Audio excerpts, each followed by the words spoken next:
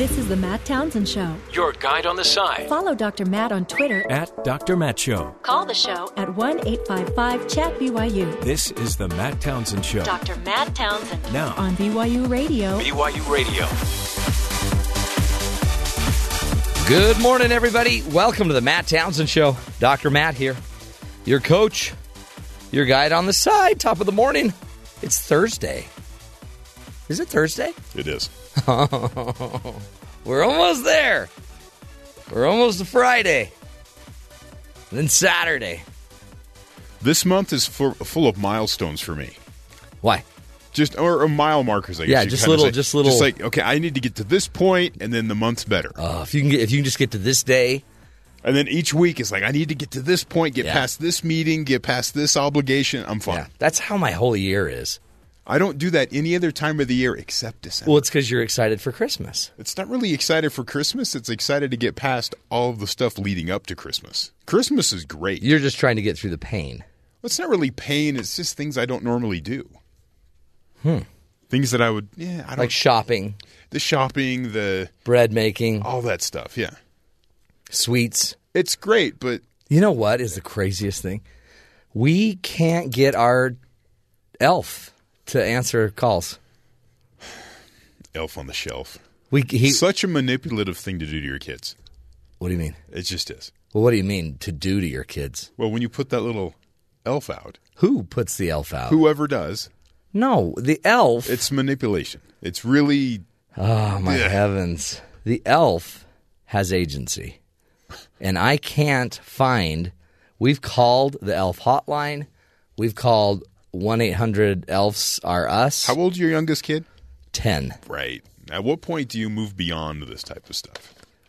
As soon as we get the elf to answer. Have you tried to contact the elf union? No. Are they unionized? Yeah. Local 548. They might be on strike. Can you imagine the union boss of elves? That is one tough elf. His name's Louie. Louie! Yeah, so we can't get he's not answering. And my kids are mad because they actually put a note out. Hey, elf, what's your deal? I'm mad. I mean, what do you do? It's just the kids are suffering. Without the elf Yeah. on the shelf. Yeah. In fact, maybe that's where he is. Is he on the shelf? I think You just left him up there? We don't touch the elf. If you touch the elf, then you have the curse. Right. The curse of no elf the next day. The curse of the elf. So what happens when the elf goes away? Well, I don't know. He's gone away, and we just try to call. But he's not coming back. But my kids they're devastated. I said it's probably because you guys have done something wrong. Isn't that how it works? So last night we spent the whole night trying to figure out what they need to do better. Did you come up with a list? Yeah. Did you check it twice? Oh, no. But who knows? I mean, it's hard. I wonder if, maybe he's gone for good. Well, Maybe. wouldn't he be busy? I don't know. There's the whole getting Christmas out process. Well, I know, but this is crunch time This for is the part North of the Pole. job for the elf, and it just frustrates me. It's so hard to find good help. You know what I mean? In the elf world. Did you hear the whole Antonin Scalia thing? I read some of it. I read some reports saying that people took it out of context. That then because I have something to the fact that black students in colleges, when they go to difficult colleges, they're not as successful because they're just not there intellectually. They need to go to a lesser college so they can learn something. I guess some colleges are faster tracked. There you go. So they need to go to a slower tracked college. He goes, when you see the top researchers that are African American, they go to less prestigious colleges, and there's a reason for that. Yeah. At least that's how it was presented in the article I read. That's exactly. And anyway, and it's just his tone is always kind of He's got a tough tone, and so it's the whole thing. Now, did he say that? Yeah, basically. So what was taken out of context? Because another article said the media jumped all over this. And blah, Well, blah, they blah. did. I mean, it was, but he was. That's what he was saying is we ought to if we're going to mainstream students that aren't always mainstream, don't mainstream in the fastest stream. But why did he pick a certain racial demographic group? I guess because that was part of the discussion in the case they were discussing. So he was answering the question. I believe so, yeah. But it was still How do you guard against the inevitable leave the question out of what we hear and you get labeled as... This is what's happening, though. I mean, so now you've got Scalia, so Supreme Court Justice. You've got how many political candidates that have stepped in it. Rahm Emanuel's got a major pushback now. What we need, Angela Merkel. By the way, it's Nobel Peace Prize Day. That's today. By the way, can you check the phones, Ben? Yeah. Check to see if anyone's called yet. Okay, not yet, but I'll keep checking. I'm expecting 2 calls. Okay, from who? The Nobel Peace Prize it's the Nobel Association. Prize. Yeah, hold on. What's it called? Today's the prize, but today I want the Nobel Prize Association. I don't know what they call them. I'm waiting for a call from the Nobel laureates. Okay, I'll search it on Google. Don't search it. Just be watching the phones. Okay. Also, the Elf Union. Okay. They may call it a complaint. Would that be an 801 number, or will I need long-distance clearance for that one? Yeah, you'll need my long-distance card. Okay. And either of those calls I'll take on the air. What is the area code to the North Pole? 1. 1? Just 1? Pretty sure it's 1. All right. So Nobel Prize. Nobel Prize is out today, but Angela Merkel, she did it. No. Well, she got the time cover. She got the time cover. Oh, I want her to win the Nobel Peace Prize because she extended a hand to the refugees. I think it's already been announced. They announced them in October. Oh, so now they're just awarding Now them. they just have a ceremony and so I should have gotten awards. my call in October. Yeah, quite a while ago. Brr. So you either know or you don't know. So I guess I'm not up for this one. Maybe next year. I'm going to step up your efforts. You know, I'm just going to cross that off my list. Ixnay on the call. Don't worry about it. Yeah. We'll get it in Okay, October. but still from the Elf Union, Yeah, right? for sure. Okay. For sure. Or he's going to have a hearing and complaints will be aired as to what the issue is with the elf that's assigned to his home that's delinquent. I mean, I hope he's not dead somewhere. Yeah. Lying in an elf ditch. An elf ditch? Mm-hmm. That are really shallow. I will take the call from that, or if maybe we'll do a missing persons. Should I call them, or should I let them call us? Call them. See, and if the Nobel people, if they needed an alternate, you could step in. Sure. Take that prize. Call them. Call them and tell them that I am available as a runner-up. See if they have any openings at the moment. Do they do runner-ups? Oh, he's calling. Oh. Man, that phone sounds old. Yeah, rotary. You get your finger would get pinched. It's a long number, too. Wait, what's the last couple numbers? 5. Okay. I'll call them later. Niner. Today, we're going to be speaking with Dr. Matthew Wilson from SMU, to talk about Mitt Romney. You know what we need? Well, and also politics in general. Yeah. But our interest was sparked because a couple weeks ago, there was a lot of talk of, will Mitt Romney jump into the race? Yeah. Well, he needs to now. In any way, he doesn't have to run. But I've decided what the GOP needs is an adult. Really? They need a father figure. Or a mother. It could be a mother figure. Isn't John Kasich sort of a father figure? Yeah. He seems sort of... Yeah, but he's kind of quiet. He might be with my elf. But we need somebody to step in there and just start grounding people. Okay. And I'm thinking it might need to be Mitt Romney. Is he the guy to come in and bring common sense? Because it's like they don't – now Donald's even saying he may run as an independent. Yeah. He'll do what he's got to do. It just depends if he's treated fairly. It's all about being treated fairly. And, will they treat you with respect? Yeah. And so the GOP he doesn't respect. We just need somebody in there that can just lay down that can lower the cane. Is that what it's called? Lower the boom. That can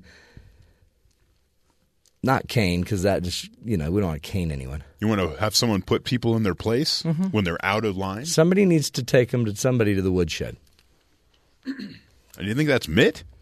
Wasn't he criticized for being too sort of soft and squishy? Yeah. Yeah, I don't know what he feels like. But I do know that you're supposed to have somebody – there's supposed to be somebody that's respected. Okay. And he might be more respected than most in the party right now. We're going to find out from our great guest, Dr. Matthew Wilson. We'll talk to him in a minute. But before we do that, let's get to the headlines with Terry South. What's going on around the world, Terry? Thanks, Matt. There's good news and bad news for Donald Trump and Hillary Clinton in a new New York Times CBS national poll released this morning. Trump got his highest numbers in the poll, leading the Republican presidential field with 35% support versus 16% for his nearest rival, Ted Cruz, 13% Ben Carson, and Marco Rubio earned 9%. The rest of the GOP had 4% or less in the poll. On the Democratic side, Clinton led nearest rival Bernie Sanders by 20%. However, most Americans said they were concerned by both frontrunners. 40% of responders expressed fear, 24% concern about a President Trump, while 34% were scared and 23% concerned about President Clinton. Wow. So both frontrunners, people are like, terrified. I don't know if that's what I want. Kind of interesting that way. Yeah. North Korean leader Kim Jong-un said today that his country has developed a hydrogen bomb. Kim reportedly said his grandfather turned North Korea into a powerful nuclear weapons state ready to detonate a self-reliant atomic bomb and hydrogen bomb to reliably defend its sovereignty and dignity to the nation. Wow. The hydrogen bomb has a stronger blast than the atomic bomb, but experts are skeptical of North Korea even has the bomb. But nonetheless, well, why would you doubt? I mean, North Korea has a unicorn. They do. So why would you doubt that they have the bomb? Absolutely. So he's got the bomb. The man accused of killing 3 people at a Planned Parenthood clinic last month in Colorado called himself a warrior for the babies during a Wednesday court hearing. I want the truth to come out. There's a lot more to this than me to go silently into the grave.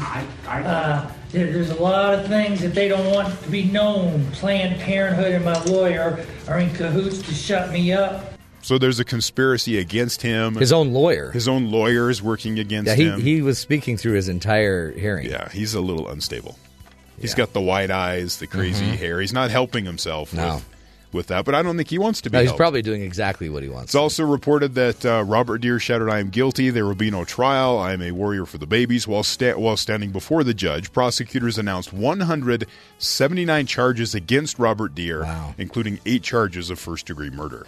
Saeed Farouk, one of the shooters who killed 14 people last week at a social services agency in California, was discussing staging a terrorist attack in Los Angeles with a neighbor as early as 2012, but got cold feet, investigators said on Wednesday. The neighbor, identified as Enrique Marquez, bought the 2 semi-automatic rifles used in the shootings in San Bernardino. Farouk was killed along with his wife. Marquez is still being questioned by investigators. Sources told the NBC News. Right after the shooting, Marquez checked himself into a mental hospital. And he was unavailable for a couple days because of that. So kind of some weird situation was going on there. They're lifelong friends. They were involved in Farouk was involved in Marquez's wedding type of things. I mean, just a lot of interaction, and they're really, the police are looking at that friendship as being more, and then purchasing the guns. And he's the source that way. So FBI Director James Comey described the couple, the husband and wife that carried out the shootings in San Bernardino, as homegrown violent extremists who were radicalized and dedicated to jihad as early as the end of 2013, before they started dating online and even before the rise of ISIS. So they were already headed that direction well before ISIS came into the picture. That's scary. More positive news. Yes. Houston-based energy company Hillcorp has handed each of its 1,381 employees a $100,000 Christmas bonus. Wow. Hillcorp, one of the U.S.'s largest privately held oil and natural gas exploration and production companies. For the last 3 years, they've been named among Fortune's 100 best companies to work for. HIL Corp. HIL Corp. You know what, Ben? Take a note. Send this to Don. Just send that news story to Don as potential benefits for the Matt Townsend Show team. Okay. What are you writing on? It's like a paper on a really hard desk. Sounds like a chalkboard. Yeah. Ask Don. Tell Don we don't need 100 and whatever thousand. We'll 20,000 a person. 20,000. Fine. Yeah. Okay. Discount. Christmas discount. Have him run that up the line to Derek. Should we have any extra bonuses for this show, or No, that's the only show I'm talking about. Oh, okay, yeah. Cool. Well, there will be the host bonus, which would be the full $100,000. Then the supportive staff bonus, which would be $20,000, which would go to Terry and the producers. Right. And then like total or individual? Total, individually. Oh, good. 20. I don't want no pool. And then there will be the just the Christmas bonus for you, Ben. Which is for $30,000, right? A firm pat on the back, and we'll see you next year. And a $30 gift card to Target. Okay, well, forget that. I noticed you quit taking the note. Yeah, I'm done. Oh, man. Rude! Yeah, just send that on to Don. I want to see if we can boost up our gift giving this week. I can see why your elf left you. Pardon? Come again? You disrespect your workers, your you elf. You think my elf left me? Yeah. My elf would have gotten a $20,000 bonus from Don. Anyway. Hey, in a minute, Dr. Matthew Wilson will be joining us from Dallas, Texas, SMU, and he's going to be we're going to pick his brain about Mitt Romney and the role Mitt Romney might be playing when it comes down to the GOP. I mean, they're in a really interesting battle, aren't they? And whether you like Trump or not, he's the lead. And it seems like a lot of other people are having a hard time getting some traction. Is there a way that Mitt Romney might need to step in and, free some of the GOP candidates from the muck that they find themselves in? Stick with us. We'll find out from the experts, folks. This is the Matt Townsend Show. We'll be right back.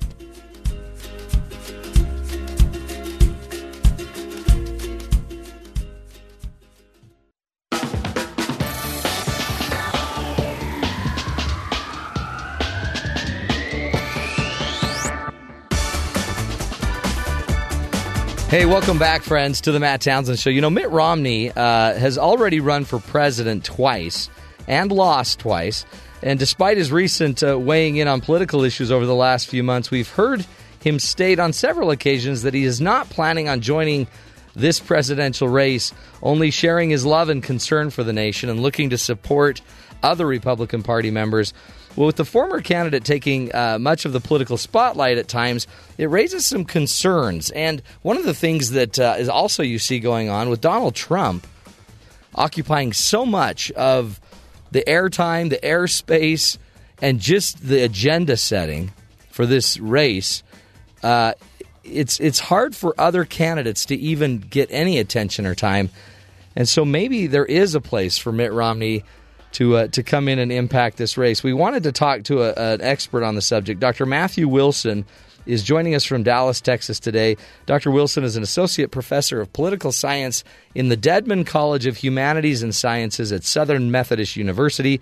He specializes in politics and voting behavior of religious voters, as well as public opinion elections, religion, and politics. And we welcome him to the show today. Dr. Matthew Wilson, welcome again. Good morning. Thank you for having me. Great to have you. Hey, what do you think about this? Well, first of all, Donald Trump is just sucking all of the air out of the election, isn't he? Absolutely. He's dominating media coverage. He hasn't had to spend a dime on advertising because he gets so much free media. But that has really made it difficult for other candidates to get their message across and get the sort of name recognition and traction that they need. It seems like to me what the GOP needs, now you're the pro, I'm just a hack, but it seems like to me the GOP, there's no respect necessarily, it doesn't seem like, toward the party leaders when it comes from Trump. Trump's just kind of a renegade, and there's just no one, it seems like, in charge of the process of the GOP. Is this a normal thing? Are the candidates usually as free as they are right now? It seems like the actual party itself used to have a little more power. Well, it's a process that we've seen unfolding over the last several decades as the party machinery in both the Democratic and the Republican parties has lost influence over the primary process. And this is really just the culmination of that, of showing that party elites aren't in control anymore. We saw that a little bit, frankly, in 2008 when Barack Obama won the Democratic nomination, because clearly the choice of party elites that year was Hillary Clinton. That's true, huh? And Obama broke through that and surprised by winning the nomination. And I think certainly elites in the Republican Party are viewed with skepticism by a lot of Republican voters, particularly people in the Tea Party movement. And so there's just no central apparatus that can direct the process. And it seems like Trump's stealing all the thunder, all of the air, but Cruz has kind of maneuvered his way into basically number two. But it seems like if anyone could steal Iowa, it's going to be Ted Cruz. Is that a likelihood? Because isn't Cruz more of the conservative candidate of the GOP conservative? Yes, Cruz is a very conservative candidate. He is also perceived as about as much an outsider as you can be as a sitting U.S. senator. Right. So he has some appeal to the Trump constituency. The other person to look at is Marco Rubio. I don't know that Rubio will necessarily win Iowa, but Rubio is starting to show some national level strength. And I would say at this point that Trump, Cruz, and Rubio are clearly the three leading contenders for the nomination. And if we look at it, so Trump is kind of the true outsider, not necessarily, supported by the religious, conservatives, but he's a renegade. He's saying it like he feels it, and he's kind of the anti-establishment candidate. Cruz, it seems like, is a little more supported by the religious right. And then Rubio, it seems like, is supported a little bit more by kind of the traditional establishment GOP. Is that accurate? I think that's basically true, although I would say about Rubio that he actually is quite conservative. So he's not your typical establishment Republican figure. That is, Rubio is not, say, in the mold of Chris Christie or even Jeb Bush. He's more conservative than that. But he is less bombastic, flamboyant, over the top than certainly Trump or even Ted Cruz. So he may turn out to be the establishment's best bet. And we may see some coalescing of their support behind Rubio if he starts to get traction in the early stages. Interesting, yeah. And one of the things where we found you, Matthew, was in an article about Romney coming back in and maybe either running or just being kind of a deal maker that's going to, push around all of his resources and all of his followers. Where do you sense Romney is in all of this? Do you sense he would enter back in the race after seeing kind of the power of Trump, or do you think he'll just be a backer? Where do you think he's going to play out in all of this? Well, I don't think there's any realistic path for him to actually run for president at this point. It's just too late in the game. And moreover, it's not clear what he would bring that someone like Jeb Bush, for example, doesn't bring. Right. That is, if people want to coalesce behind, a credible, respectable establishment figure, he's right there in the race, right? I mean, He's there, yeah. Behind Bush. And they're not interested right now. Exactly. And, Romney has lost twice running for president. Yeah. So it's not as if he's this kind of revered elder statesman of the Republican Party. He's not Ronald Reagan. Yeah. He's not this kind of iconic figure that Republicans would necessarily rush to unite behind. I mean, I think that most Republicans, of course, voted for Mitt Romney, and most Republicans have a fairly favorable opinion of Mitt Romney, but he doesn't have the kind of cachet that an iconic figure like a Reagan could, who could really throw his weight around and change the outcome of the race. He's not a kingmaker. That's right. Is he? Would it help? Like, I sit and look at, would it help if a Romney did come out and support one candidate? If he put his energy behind Rubio and maybe set Rubio up to win New Hampshire? That could potentially be helpful, but there's a fine line for Rubio to walk, because Rubio wants to win that establishment support while at the same time not alienating the conservative activist base. Yeah, right. So he doesn't want to be seen as too much a creature of the establishment. And Mitt Romney is very much an establishment Republican. Yeah. So for right now, Rubio might prefer to keep folks like Romney at arm's length. I mean, their quiet support behind the scenes in lining up donors, in lining up establishment backers could really be helpful. but Rubio doesn't want to be seen as Romney version 3. That's not helpful to his campaign. And he is more conservative and is more tied in to the Tea Party movement, for example, than Romney would be. Yeah. So they're not exactly the same in terms of their ideological profile. Which is what's so powerful and I think interesting because Rubio and Cruz were both kind of Tea Partiers, right? That's right. They were both very much supported by Tea Party movements in their own state.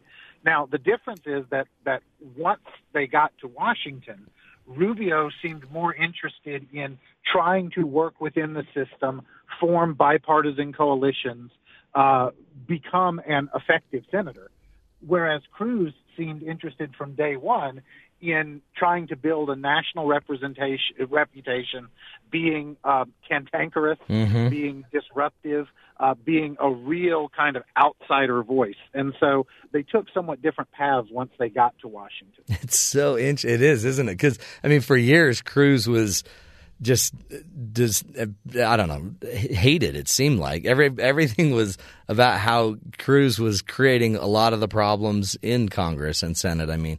But do you sense that when now we have a Trump kind of the anti-establishment, anti-everything, government kind of candidate, but then you have basically two Tea Partiers that are leading. So of the 3 out of the 14, it's pretty clear that this isn't your normal election. There's a major seeming referendum going on in the GOP. That's right, and it shows how much the window of acceptability ideologically has shifted when Marco Rubio becomes the establishment representative. Because he is quite conservative. He had Tea Party backing when he ran for Senate in Florida, but if it's a Rubio rather than, say, a Chris Christie or a Jeb Bush that the establishment coalesces behind, that shows that the GOP primary electorate has shifted decidedly to the right. Man, what is this like for you? I mean, a professor of political science, have you seen anything like this? I really haven't. And with the caveat that we'll wait and see once the voting actually starts how much legs the Trump movement really has. You don't know. We don't know. We don't know how many of these people who say to pollsters that they support Trump will actually pull that lever in the voting booth, or how many of them will actually show up on a 12-degree night in early February in Iowa to go to a 3-hour meeting and support Donald Trump. Trump's voters, Trump supporters, tend to be lower education, less likely to have voted in Republican primaries or caucuses in the past. And those are exactly the kinds of people whose turnout is very difficult to predict and is very erratic. So we'll see how much staying power that movement has. But yeah, absolutely. To this point, it has been a remarkable election season, and it really has come to manifest the level of discontent with the establishment that exists, especially in the Republican Party. But the Bernie Sanders phenomenon has shown that there's some of that in the Democratic Party as well. Isn't it? It really is fascinating. Let's take a break. We're speaking with Dr. Matthew Wilson from Southern Methodist University, and we're just picking his brain when it comes to politics, all things political. We wanted to ask him when we come back. I want to get into Trump a bit. The specialty of Dr. Wilson is religion and politics, and it seems like Donald Trump hit on a vein of that in the last few days that has just turned the political world upside down. We'll continue this discussion with Professor Matthew Wilson. Stick with us, folks. This is the Matt Townsend Show. We'll be right back.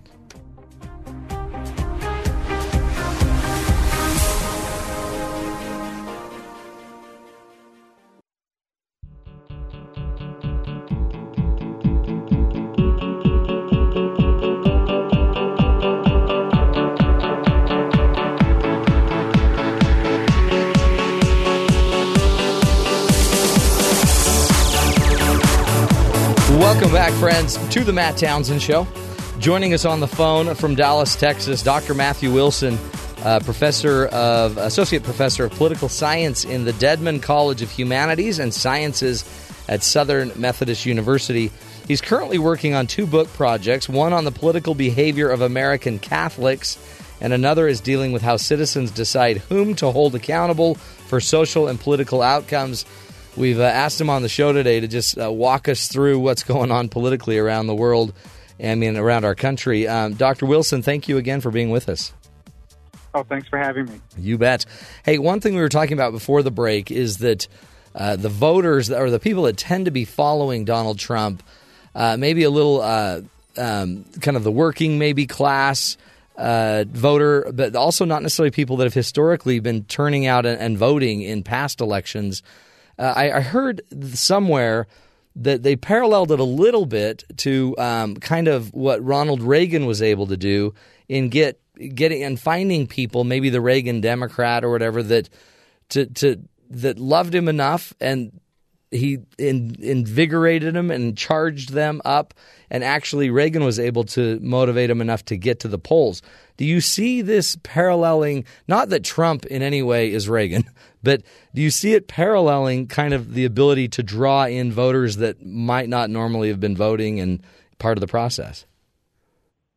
Well, I would say one important difference is that Reagan began with very strong and deep roots in the conservative movement. And so Reagan had really strong support among ideologically committed conservatives. Yeah, the historic conservative, right? Yeah. Right. Trump doesn't have a lot of appeal to that constituency. That is, when you look at the people who are supporting Trump, for the most part, they are not the people who identify as very conservative. Mm-hmm. They're not the people who are lifelong Republican loyalist voters. They're people who are somewhat disaffected from the system, may even be irregular voters.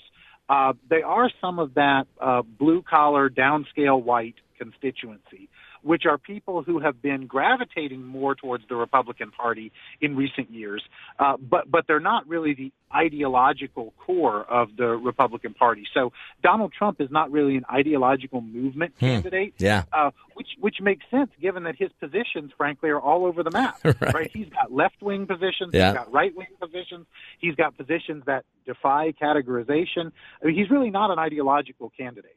He speaks to a certain frustration that exists in the electorate. But disaffected, frustrated people typically turn out at fairly low rates. Okay. So if Trump can somehow manage to get them to show up in primaries and caucuses, that will be a remarkable political phenomenon. We'll see how well that plays out. Does it in any way equate to his turnouts? I mean, every time you hear Donald talk, he talks about how many people come to his rallies. I mean, is there an equation between attendance at rallies and voting? Traditionally, the answer to that is no. That is, measuring people's crowds on the campaign trail has turned out over time to be a fairly poor predictor of how they're actually going to do in the primaries and caucuses. Just to give you an example, Bernie Sanders draws much bigger crowds than Hillary Clinton, but nobody thinks Bernie Sanders is going to win the That's a great point. So it's like you're going for a show more. You're maybe not with Bernie, but you're going for an event. Exactly. With Trump's rallies, a lot of people are there just to see the circus. They're not necessarily expecting to vote for Donald Trump. Yeah. They see it as an event. It's rather like somebody who might go attend a WWE wrestling match, an event with which Trump once had an association, by the way. But if people go see WWE, some of the people there are true believers and think this is a real sport. Other people are sort of know that this is not for real, but they're just there to witness the spectacle and have sort of a bemused, fun experience. Yeah. And I think there's some of that going on with Trump's rallies. That's a great way to put it, the circus. It really, I guess this is probably why he's successfully able to draw 25% maybe of the vote. Because, I mean, he's not going to just win over all of the GOP, but he's going to get that maybe disaffected part. Exactly. And in a crowded field, which is certainly what the Republicans have right now, 25% is enough to make you the front runner. Right. Because the rest of the candidates are dividing up the vote into so many little slices. The problem is that Donald Trump seems to have a hard cap on his level of support. It's hard to envision him going that much beyond 25 to 30% of the vote. Because while Trump has more people who list him as their first choice than anybody else, he's also got more people who list him as their last choice than anybody else. And, I don't think a lot of people think of Donald Trump as their second choice. Yeah. That is, either you are on board with Donald Trump or you think that a Trump candidacy would be a nightmare. And therefore, I think as the field starts to get winnowed and as the non-Trump options become fewer, I think it's much easier for a candidate other than Trump to consolidate rapidly some of the votes from other people than it would be for Trump himself to do. Do you agree with Governor Scott Walker, who was in the race and then got out of the race? He said to clear the field. Do you believe that some of these people, maybe at the lower end of the polling, maybe those that aren't polling at all, ought to get out so to allow votes and attention and focus to go elsewhere? I think so. You want to extend to people the right to have their shot in Iowa and New Hampshire. But if you haven't broken through in Iowa or New Hampshire, it's time to leave. And we will start to see an exodus after that point. People want to hang around in Iowa because there's a long track record of candidates roaring out of nowhere to catch fire in the last week or two before the Iowa caucuses to end up doing well. And everybody kind of hopes that they'll be that person. That happened with John Kerry in 2004, and he went on to become the Democratic nominee. That's Kerry right. came out of nowhere to win the Iowa caucuses. Likewise, in 2012, Rick Santorum did very, very well in the Iowa caucuses, kind of coming out of nowhere. Now, Santorum obviously didn't go on to be the Republican nominee, but a lot of people hope that they'll catch fire that way. Right. But if they don't, it is time to exit the field and let the winnowing process begin. Hey, give me your take. It's rare that we have an expert that both knows politics and religion. What's your take on Donald Trump's latest comments about immigration of Muslims into this country, banning it? Well, I'll say substantively, I think the proposal is ridiculous. Yeah. And it's ridiculous and is offensively over the top and broad brush. Now, putting that aside, saying politically, I think this may be the time where he's begun to go too far. Now, we've said that before, and it hasn't, and his statements have not ended up. He started that way, right? He started with all of us saying, that whole Mexico border thing, you've gone too far. Right. And that ended up not hurting him. Now, I don't think it will hurt him that much with the 25% of people that he's got now. Right. But what it does do, I think, is really solidify in the minds of some people who might have been on the fence that Trump is just a completely unacceptable choice as a presidential nominee. I think it cements in the minds of a lot of other Republicans that Trump at the top of the ticket would be an epic disaster for the Republican Party. And I think that comments like this that are so widely condemned and just so beyond the pale serve to reinforce for people the idea that they need to pull out all the stops and do whatever they can to prevent Trump from being the Republican. What do you think he's doing? Because it seems like to me he's an incredibly smart marketer. He knows trends. He knows how to move people. So it seems like to me he must think this would somehow serve him. I personally believe he's just trying to suck all of the air out of the election until January. But because I have a hard time believing that this is where he would want to go. I mean, it seems like what he'd want to start doing is winning the rest of the conservative vote, not alienating people. This is the problem, because while these kind of remarks serve to keep him in the news, they serve to fire up the 25% of the Republican Party that already says that they support him. Right. They serve to reinforce his image as a guy who speaks his mind and somebody who thinks outside the box and all of that. What it doesn't do is create any kind of a viable path to actually being president of the United States. Because at some point, if you really want to be president of the United States, and he claims that that is his goal and that is his end game, if that's what you really want, you have to ultimately win over not just your 25% of the Republican Party base. You've got to win a majority of support within the Republican Party, and then eventually you have to win a majority of support in the whole country, right? To be president of the United States, you've got to put together a broad national coalition.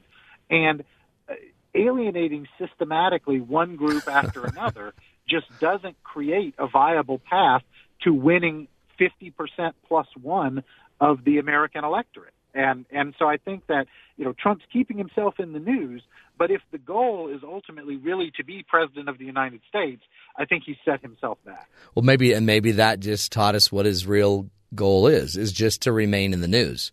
If he just wants to remain viable, this is going to be marketable for a long time. He'll make a lot of money off of this. Right. Although, I don't know how much money he's actually making. No, right now he's not. It's hard to figure out because he actually has had a little bit of commercial blowback from his campaign in that some retailers are starting to drop his Trump line. That's true, huh? And things like that.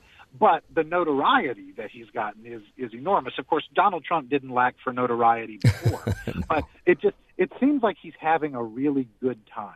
And on some level, we should not discount the impact of just the fun factor for him, that he's loving this.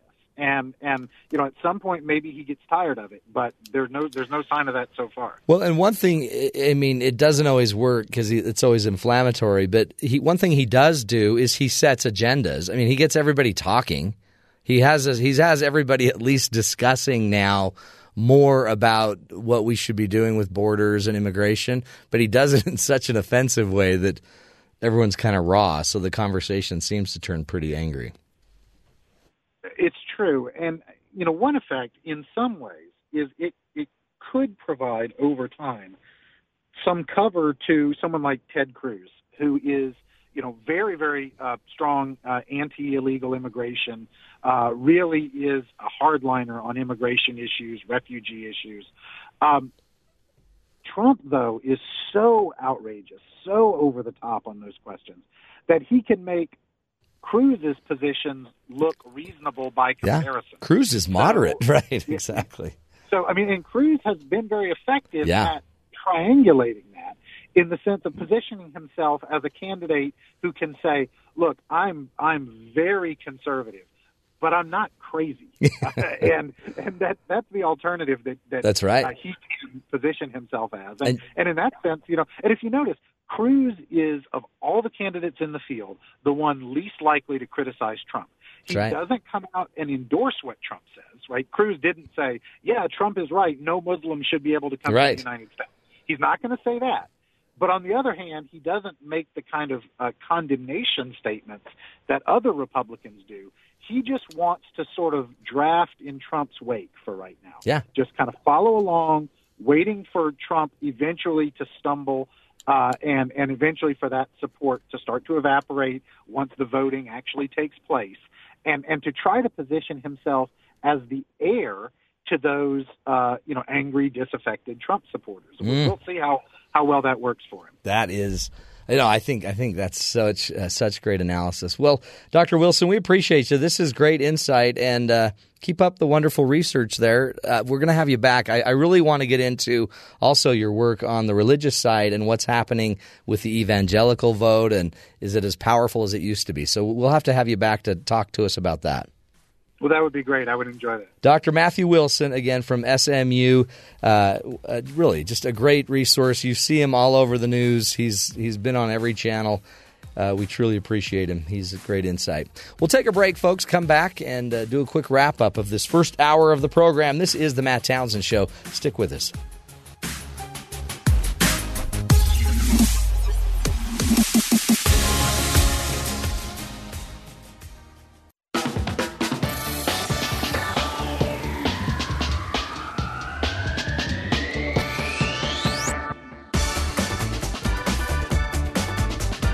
Welcome back, friends, to the Matt Townsend Show.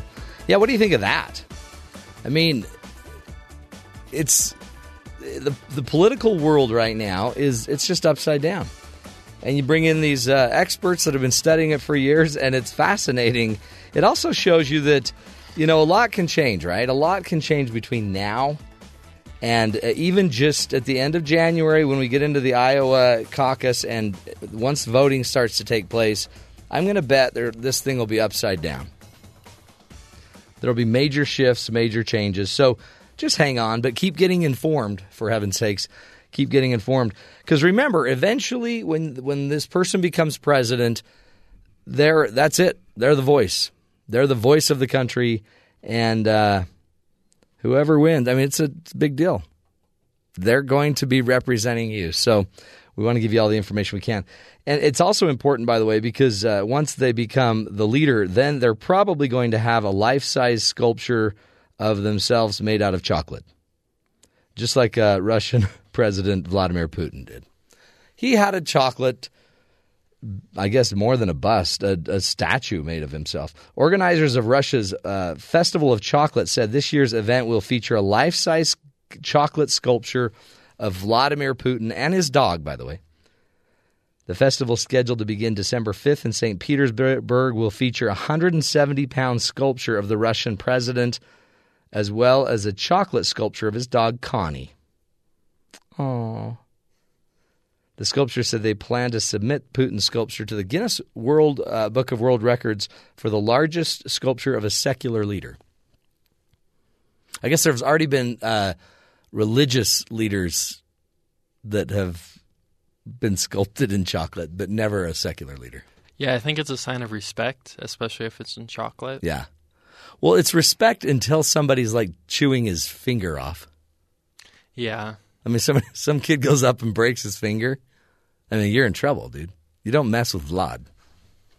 He's dipping it in some peanut butter. Anyway, so someday there might be a life-size sculpture of Trump or Cruz or Senator Rubio or Hillary Rodham Clinton. Scary days ahead, folks. Someday. We'll take a break, folks. This is the Matt Townsend Show. Stick with us. We're trying to help you find the good in the world and giving you the tools along the way. We'll be right back.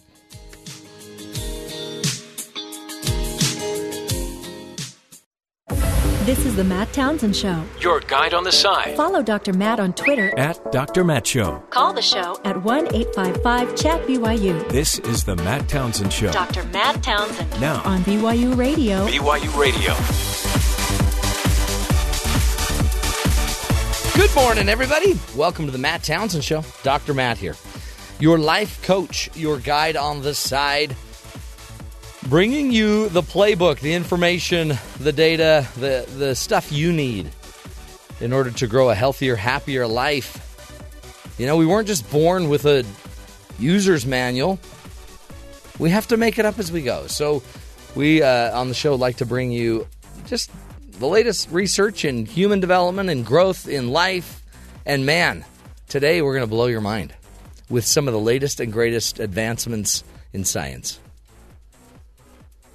What if I told you, let's say you had bone cancer or you had a damaged bone, like shattered. Right. And usually there's pins and clips, or maybe you can't save it. No, can't save it. So, sometimes I guess they'll just build one. They'll make you stronger, titanium. But then you got to deal with TSA.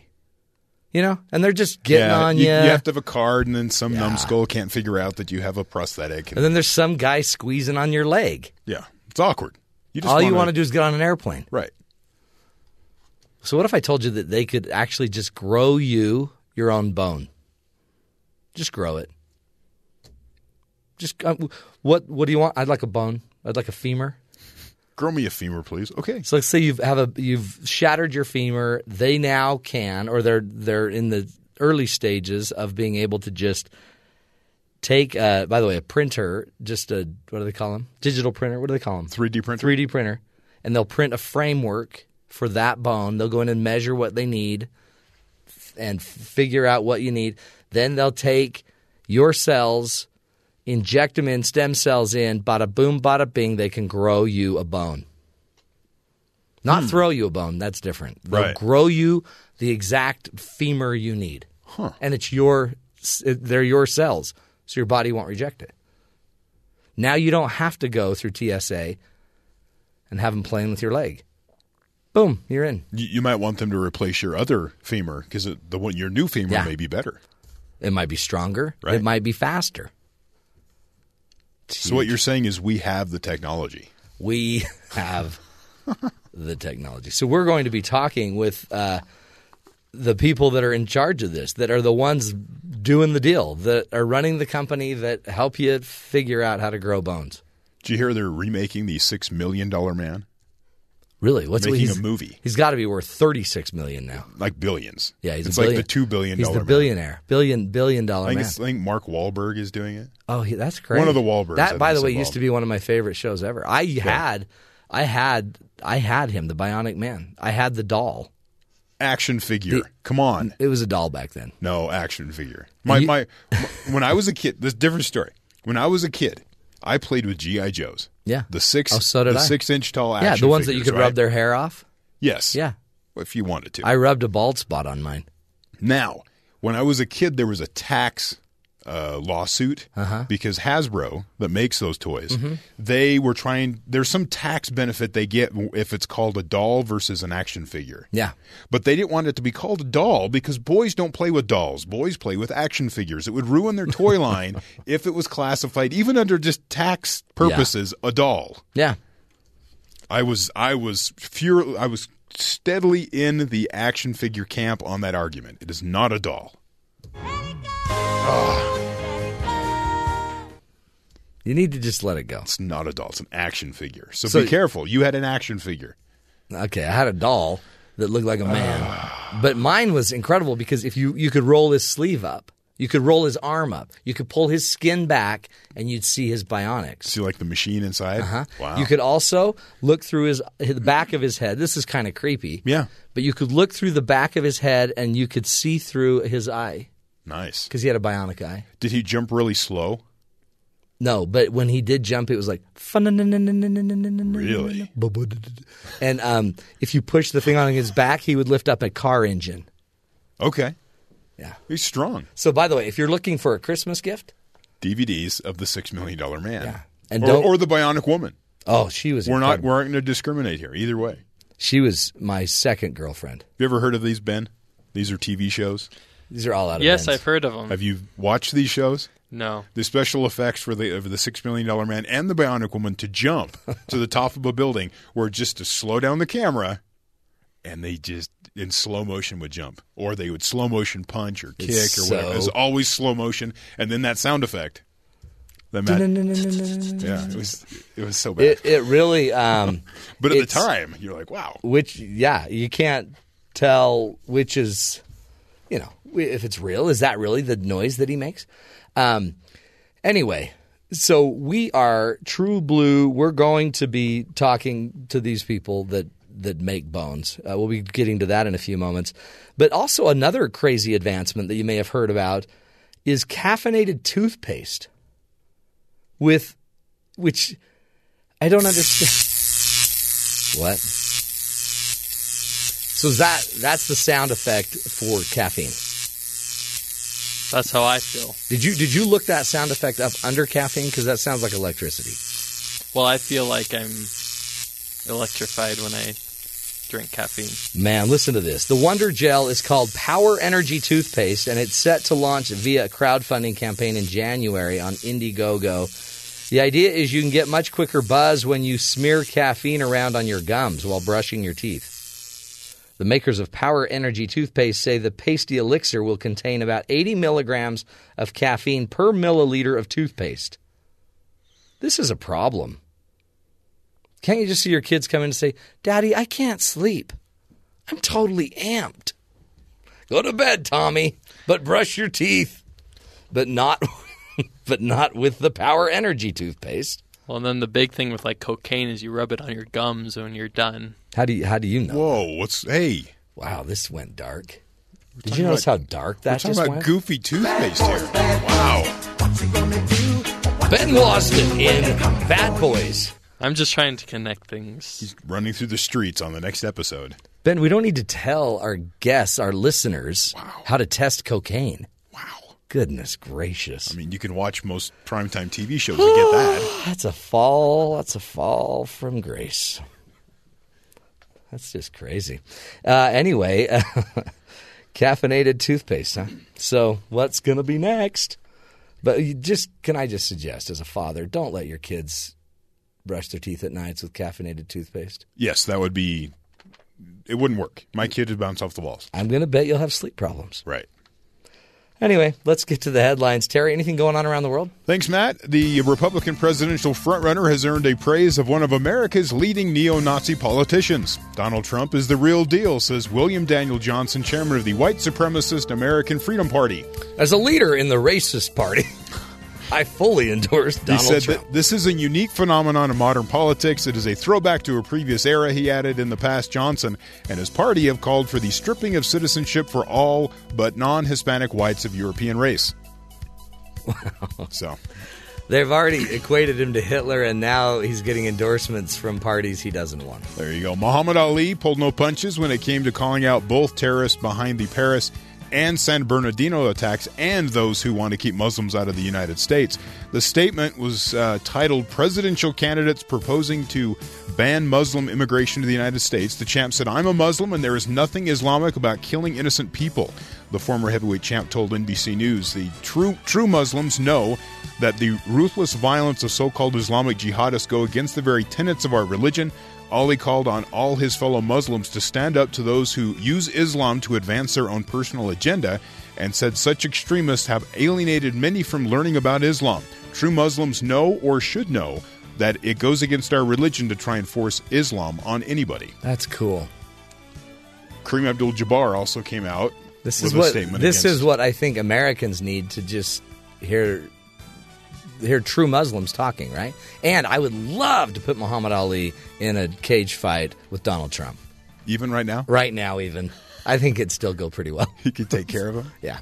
Protesters who have been calling for Chicago Mayor Rahm Emanuel to step aside ever since the video of the fatal police shooting of 17-year-old Laquan McDonald was made public were not moved by the mayor's apology on Wednesday. Hundreds of protesters marching through the streets near Chicago City Hall, blocking traffic and chanting 16 shots and a cover-up, also shut it down.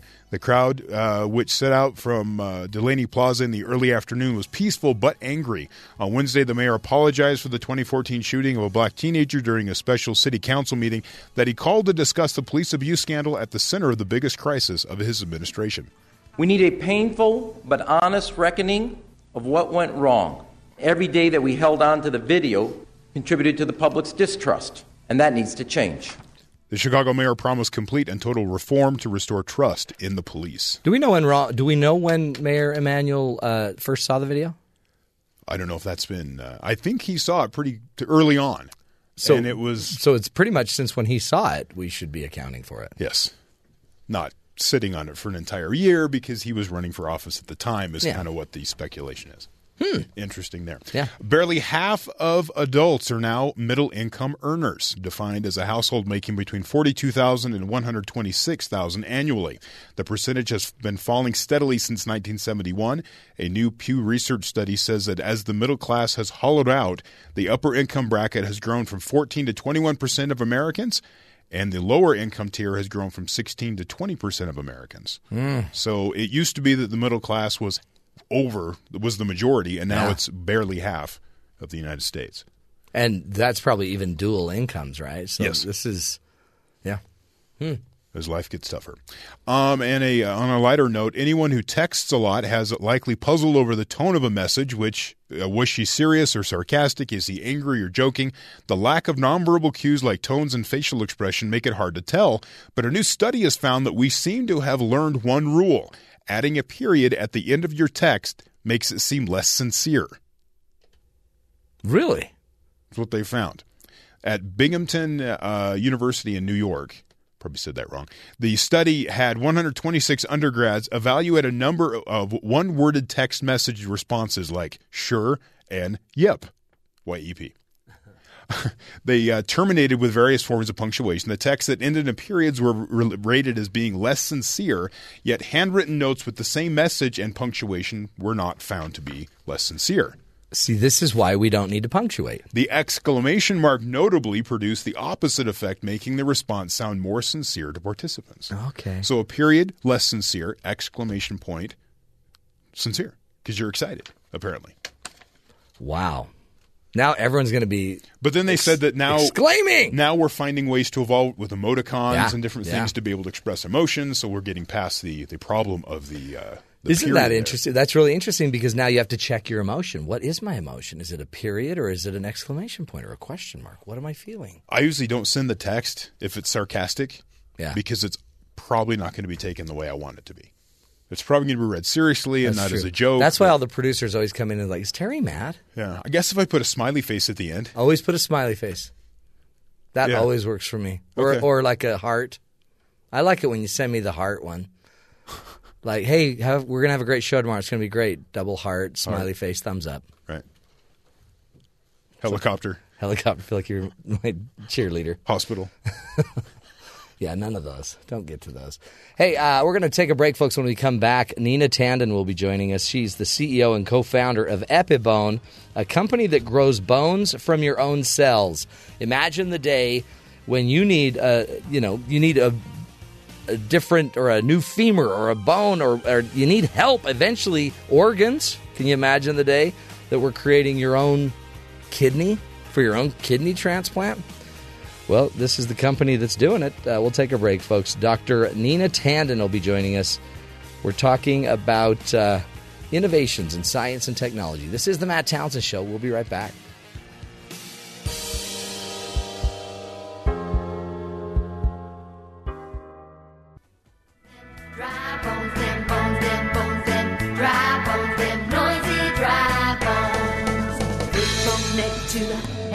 Oh, yeah.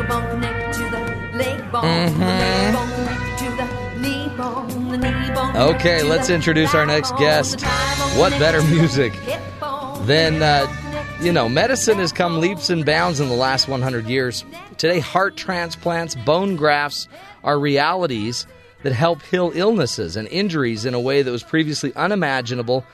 And we're taking another step forward in the direction of miraculous medical advancements. Our guest today, Dr. Nina Tandon, is the CEO and co-founder of a company called Epibone, a company that grows bones from your own cells. She joins us now live from New York City to explain what's going on in her company there.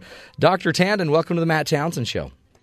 Thank you so much for having me. You bet. You need to use that song Dem Bones more in like your advertisements.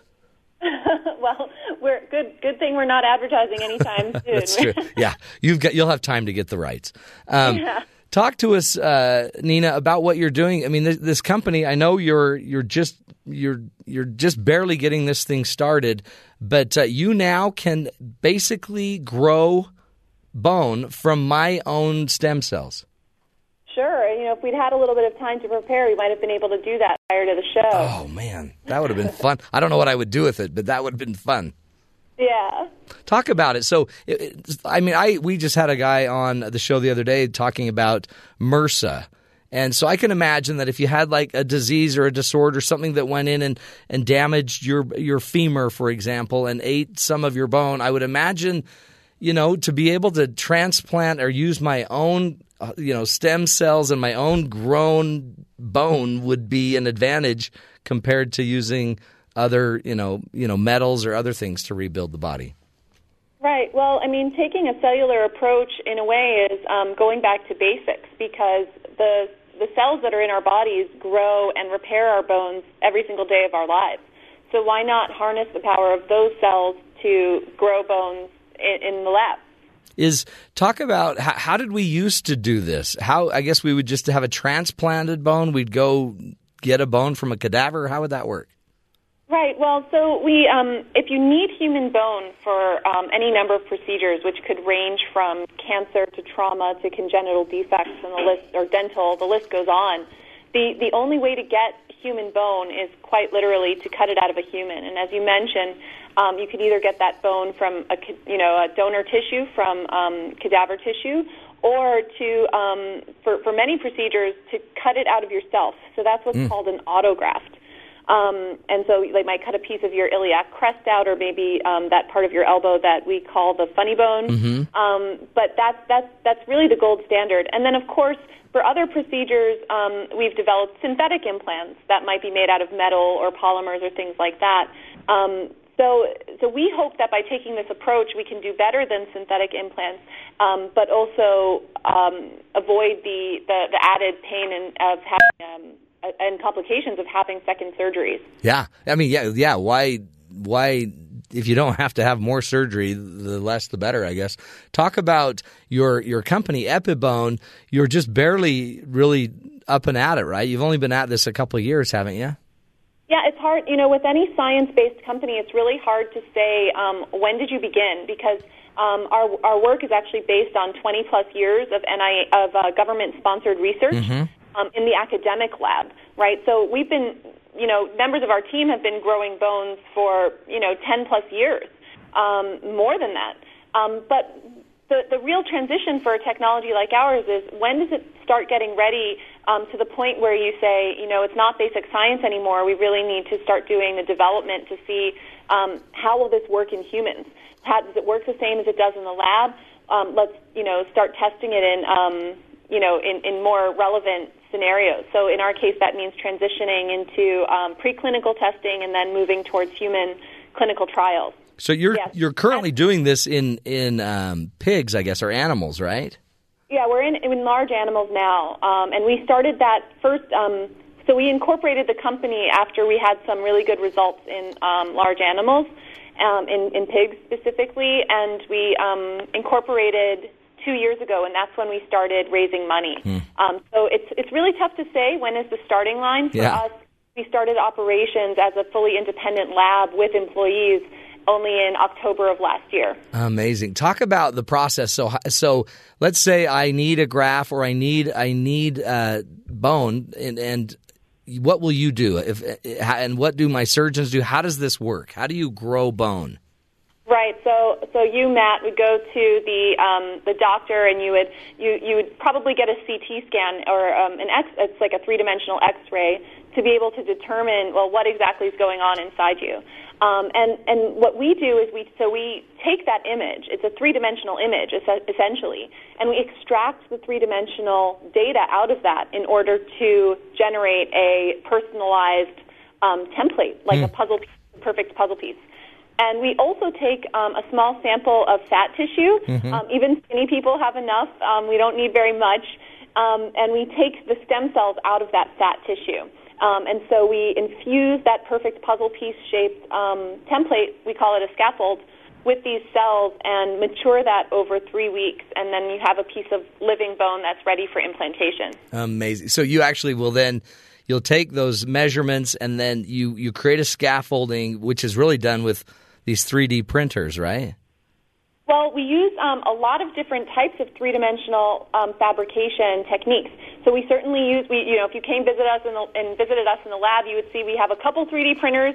We also have a couple of 4-axis CNC mills, as well as a bone saw. We've got lots of machines in our shop for performing different types of digital fabrication.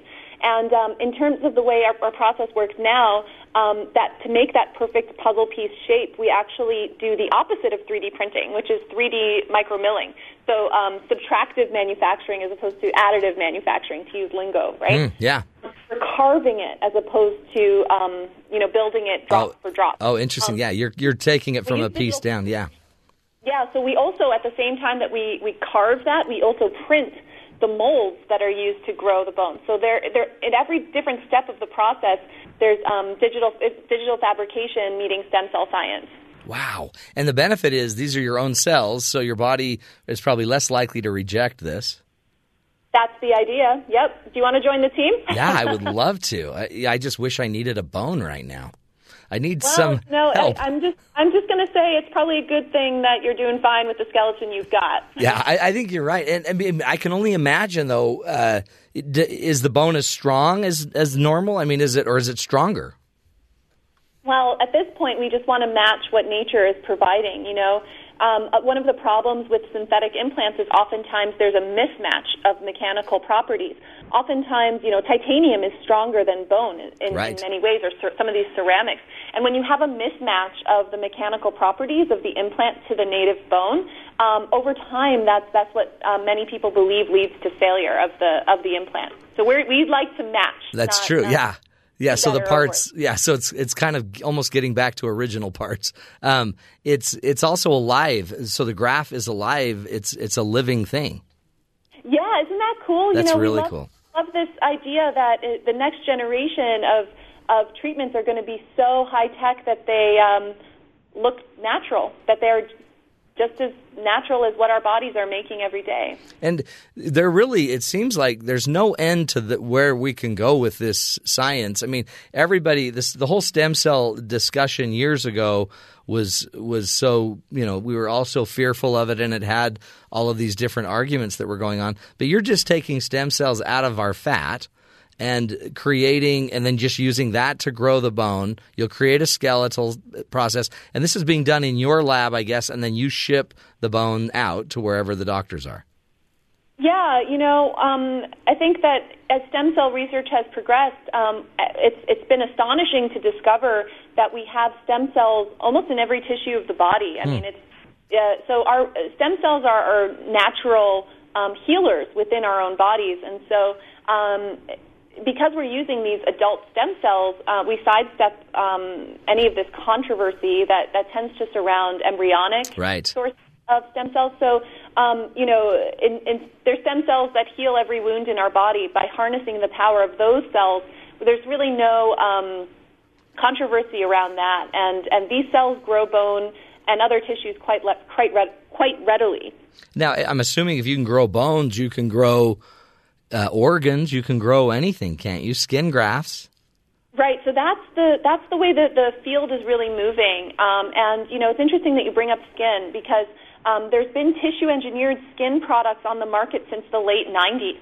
And part of the reason, when you think about all these different types of tissues in the body, skin, in a way, is kind of an ideal first test bed, because skin naturally regenerates in the body. It's pretty flat, and you can start from a single cell type. When you think about what's on the other end of that spectrum in terms of complexity, you've got tissues like the heart or liver. The heart is highly metabolically active. It interacts with other organs, and it absolutely has zero tolerance for failure, as we well know. And so tissues like that, actually, I studied the heart during my PhD and postdoc. That's a very, very difficult tissue, and probably will be a long time before we start seeing real organ replacements like that. But bone is in the middle. It's a complex shape, but we can solve for that using digital fabrication. Mm-hmm.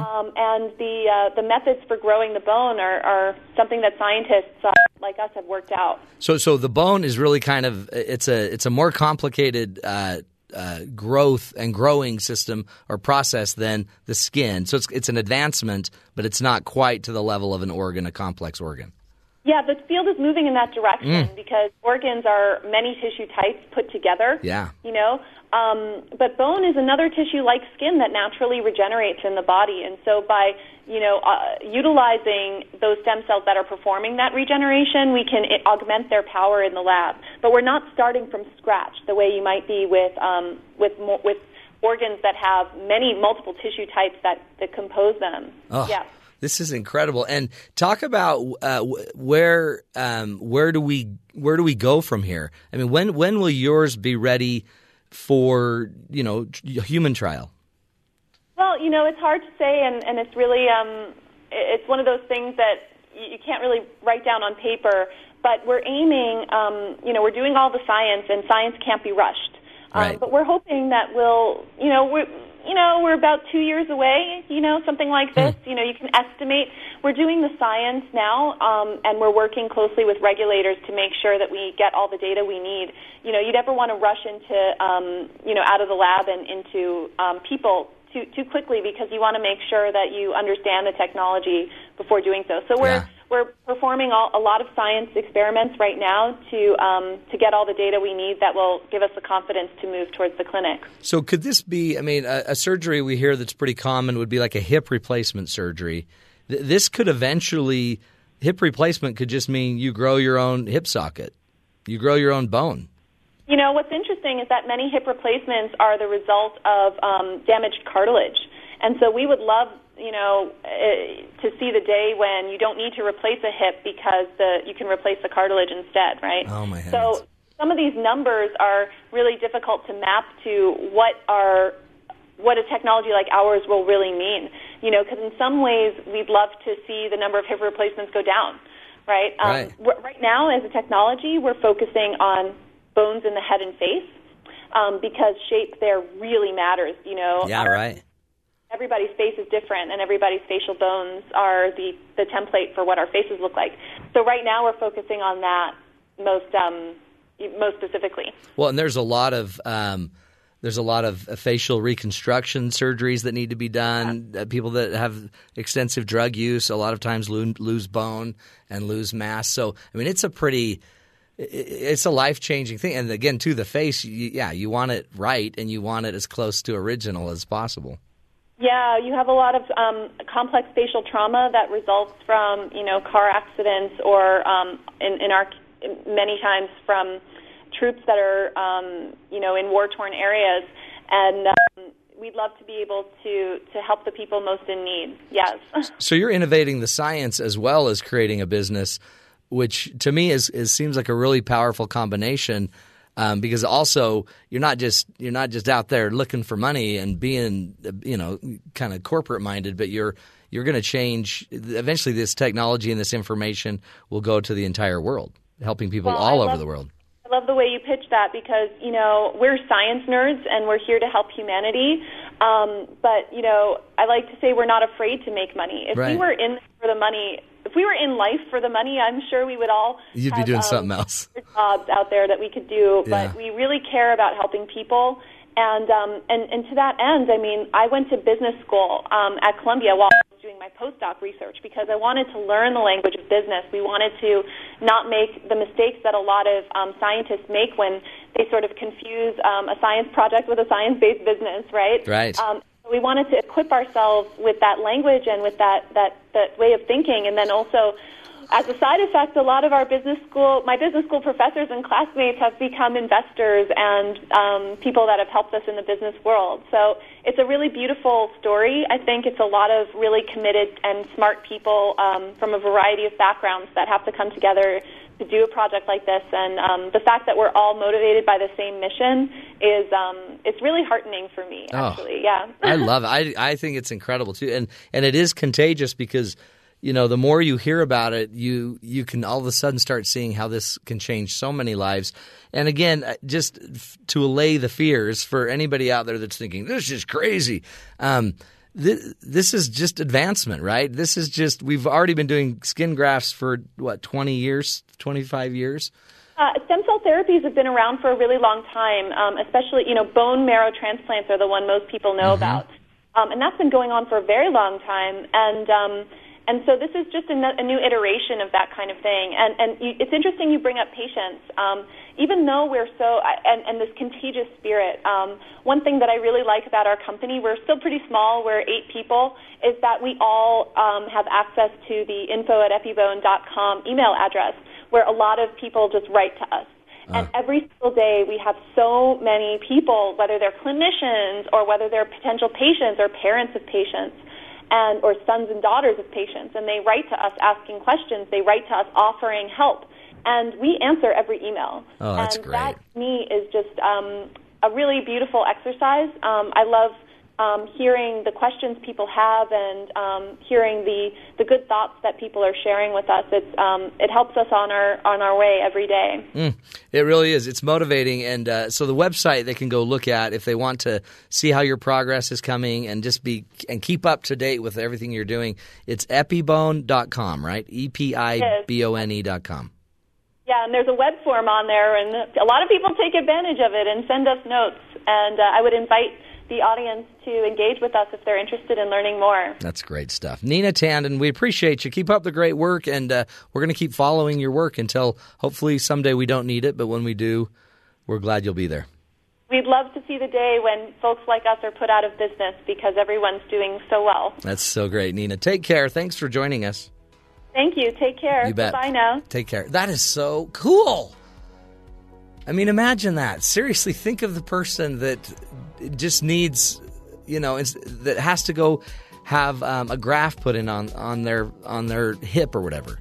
And now all of a sudden, they don't need 2 surgeries. They don't need to go harvest it from their own body now, or in a few years, they can go have it created in a lab. Powerful stuff, folks. Man, is it not good to be alive? Are you kidding me? Sure, I get it. The world's crazy. Political, uprisings, war, ISIS, and the incredible blessings of living in the most advanced age in science as well. Good to be alive, folks. We'll take a break, come back, continue the discussion, hopefully trying to help you see the good in the world. This is the Matt Townsend Show. We'll be right back.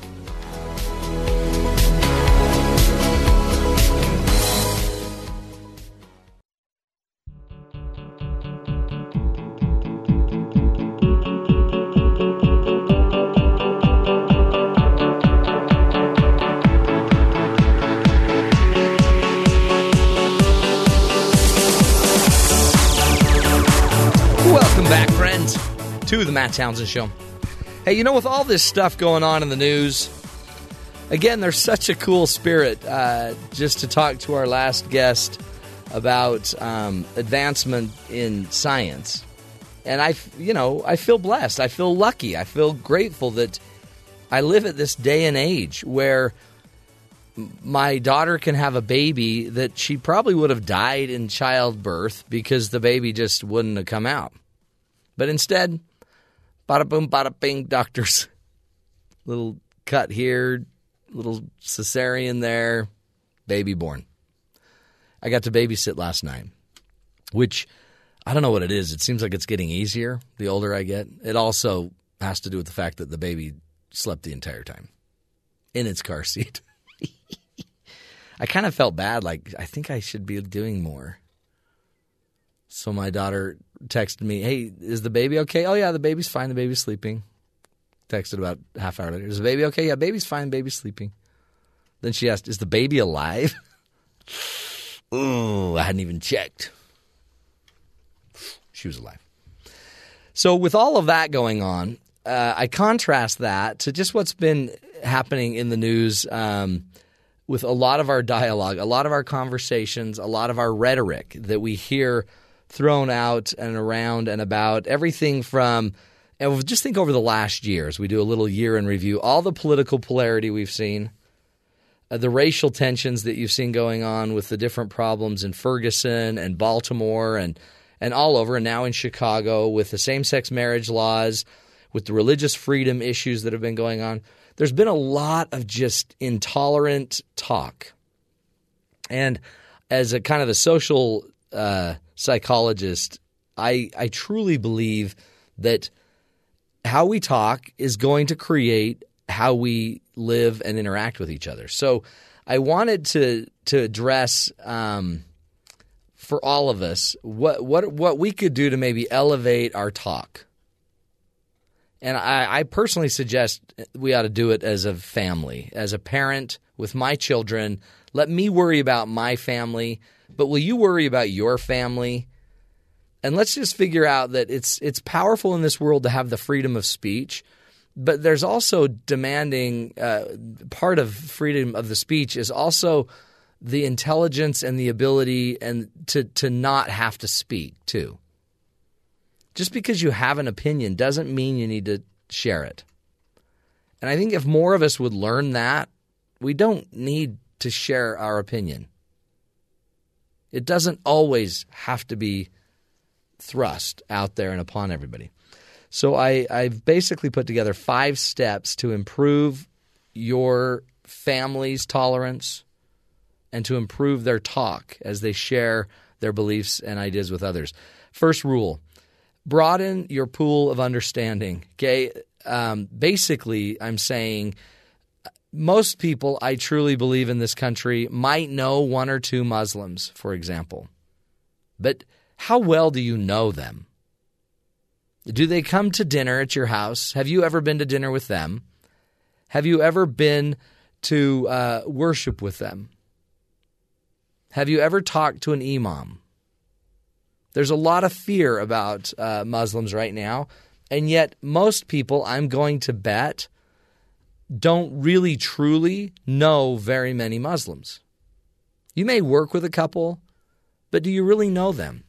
And I think our families, our kids, our children, our friends, our neighbors, we all need to get to know and broaden our pools. A lot of us just end up staying very close-knit, very tight in our little cliques or our little groups, and we don't broaden out.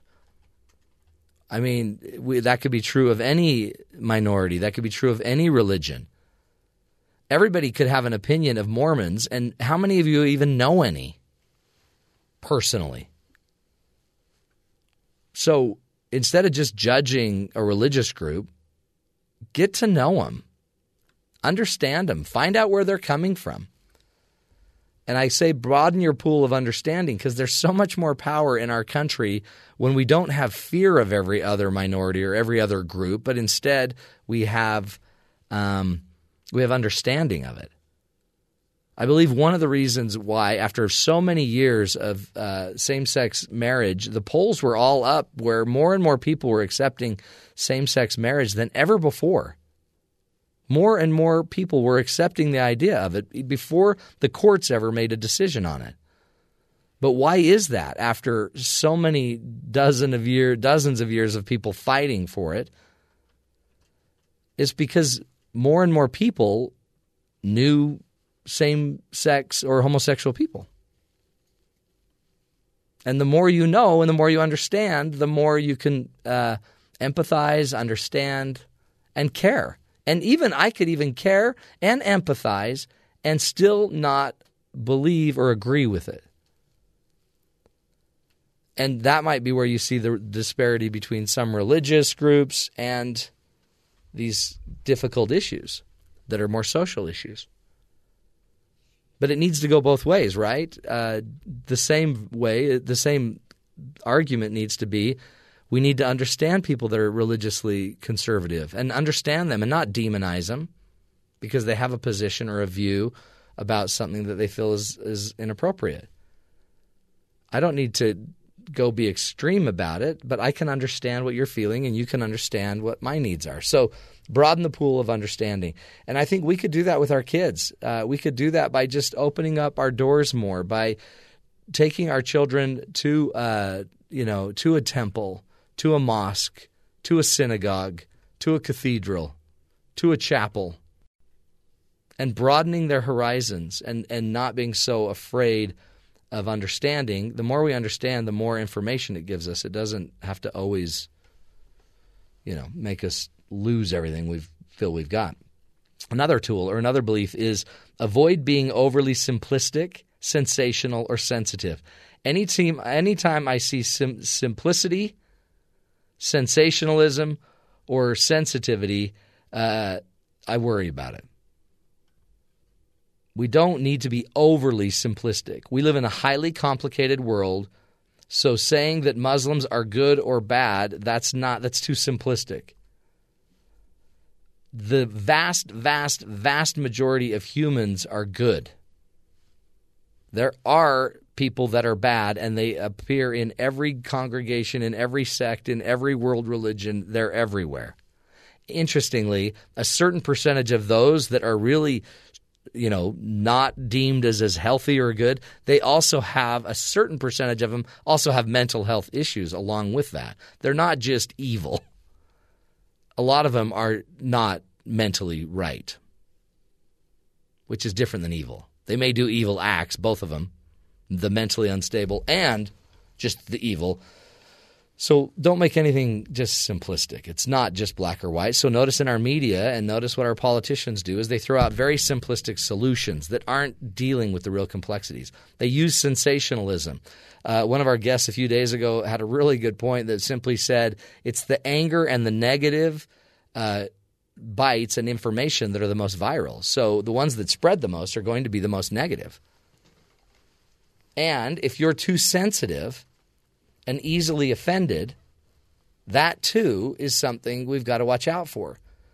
Because if somebody's highly sensational, that's what's interesting about Trump. He really is genius at his art of circus acts, right? He's really good at what he does, and he's offensive. And I don't have to be offended even if you intended to. Right? Makes sense? I don't have to just be overly offended by everything either. Another rule that I've trying to give to help us with, being a little more tolerant in our talk is to avoid the online pile-on. Everybody, you get online, you see something on Facebook, and you got to comment because it just makes you so mad. But honestly, the research shows that you're more likely to say negative, horrible things online than you ever would say face-to-face. And remember that people are looking at you. They look at your name attached to information. And I get if you're hurting and if somebody's offended you, I get that you immediately want to take it to Facebook. But in the end, you got to know too that it might make more sense that you, instead of taking stuff to Facebook, make sure you're just influencing the people around you. Well, that's what I'm doing on Facebook. I get it. That's true. And you also might want to have the conversations face-to-face with people that disagree. I really believe in the end that's how you're going to influence someone, right? I don't think you're going to positively or negatively influence somebody too dramatically online because most people aren't even going to remember you in 1 minute. So instead, let's be working with our families, the people close to us. The next principle is to let your values and your principles govern how you talk. So many of the people that are so upset about, what someone may say about same-sex marriage or what someone may say about religious freedom, everybody seems to say they all believe in equality and they all believe in the right to speak until somebody says something you don't like. Then we all turn into mean, angry, hate-filled people. So if you believe in the freedom of speech, then believe in it. And let people speak. And if you believe that people should be treated with love, then be loving. Remember that every one of us has a more complicated value system than just one thing. You can't identify – your value system is not just how someone is married. Your value system is more complete than just one value. Our value system is incorporating all of our values, all of our principles, our religious beliefs, my belief in loving another person, in serving another person, in caring for another person, my belief in charity, my belief in hard work. All of those are values that also can go together with a value of whatever, a value of me not believing or wanting to or thinking that certain people should get married. But that doesn't mean I can't be loving to those people and loving in my language about those people. It doesn't mean I need to be offensive. That's still not my value system. And then last but not least is we need to build the bridges that we can build. I'm a big believer that every one of us have lived this crazy experience in life, and your experience is different than mine. I grew up with divorced parents. So I've tried to make my life about helping that part of the world, those people that are divorcing, get through it in a healthier way or a stronger way or not even have to go through the divorce. But I did that because that was my strength because of how I was raised. But if somebody was raised being a Christian and a homosexual and they have insight into both of those worlds, I personally believe those people are the ones that are most important, that they don't become polarized. But instead, you help bridge the gap between the Christians and the homosexuals. I think a Muslim who is an American, which we're seeing with Muhammad Ali and others, Kareem Abdul-Jabbar, I think those are the ones that have to bridge the gap because they're the ones that have lived in both of the worlds. And they're the ones that have the unique ability and the power and the moral authority to say what needs to be said. Make sense? So we all have a responsibility to go build the bridge where I can build it. And there's what we need are African-American police officers that can help go build the bridge. Do you remember that police officer that took over the Ferguson situation? It was brilliant how he handled that. There's bridge builders, but they have to come from within those people that understand both sides of the issue and can understand it and care about it. So if you have a bridge to build, please go build the bridge. This country needs it. This world needs it. We need to have more tolerance, folks. That's the Coach's Corner. We got to go. We got to take a break. We'll be back next hour. More ideas, more tools, folks, to help you find the good in the world. This is the Matt Townsend Show. We'll be right back.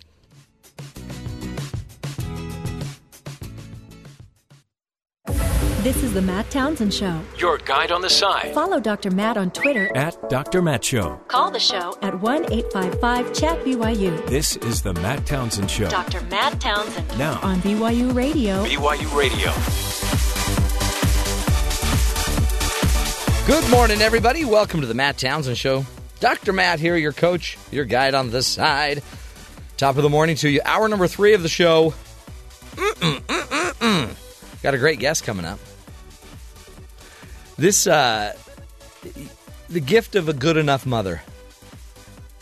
So many mothers, and I think fathers, parents in general, we all want to be the best parent you can be. But you know what? It might actually be better for your kid if you're just a good enough parent, which really is all you can be anyway. You can't be perfect. And the interesting thing about having a human parent is you learn the difficulty of life. Life is a hard thing. If you had a perfect parent, you would set your kid up for major failure the rest of your life. Because he'd be well-tuned, well-skilled, well-empowered, I guess, except he'd then have to deal with a bunch of people that let him down all the time.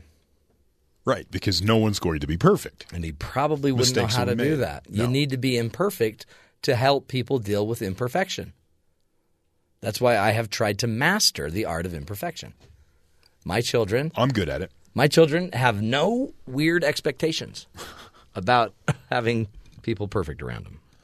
Yeah, my wife is always worried that we're doing something wrong when Yeah. it comes to my kid. And I go, we're fine. He's tough. Look at him. He's made it this far. Well, I do agree with your wife. I mean, I agree with your wife on that issue. And I wouldn't even say we, I would say you.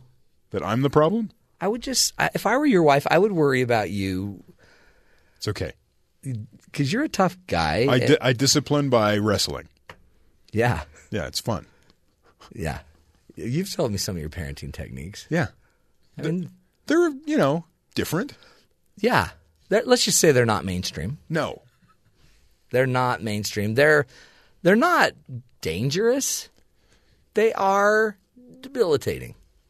Right. And my kid's very careful. He's scared of falling and that kind of thing, so he doesn't do anything rash. It makes you wonder why he's so scared of all this stuff. I don't know.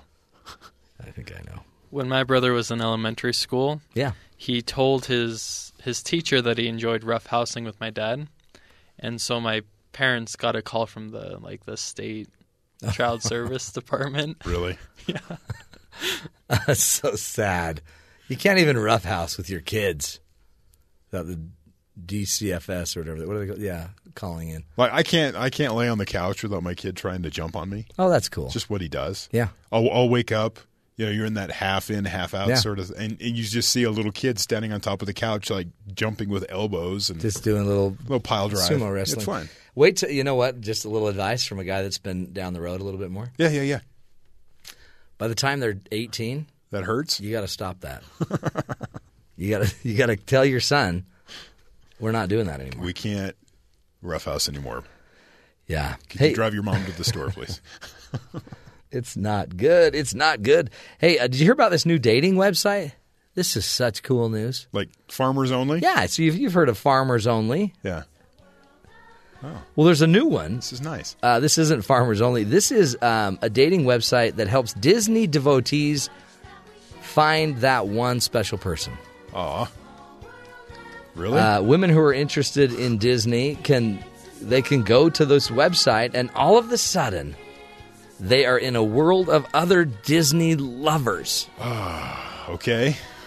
Dave Tavris of Culver City founded mousemingle.com. Mousemingle, which went live Wednesday to help fans of Disney's magical romances find the same magic in their relationships. Niche dating sites have been going on for years, Farmers Only, for example. But for only about $12.55 a month, you can go... By the way, the 55 comes from Disney. Was founded in 1955. Of course.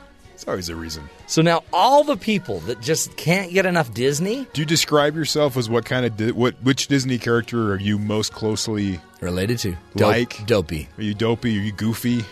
Yeah, Dopey. Yeah.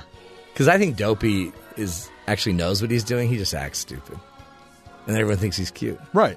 And then Snow White's always hugging on him. Then everyone underestimates him, and he can surprise them. Smart It's a good ploy.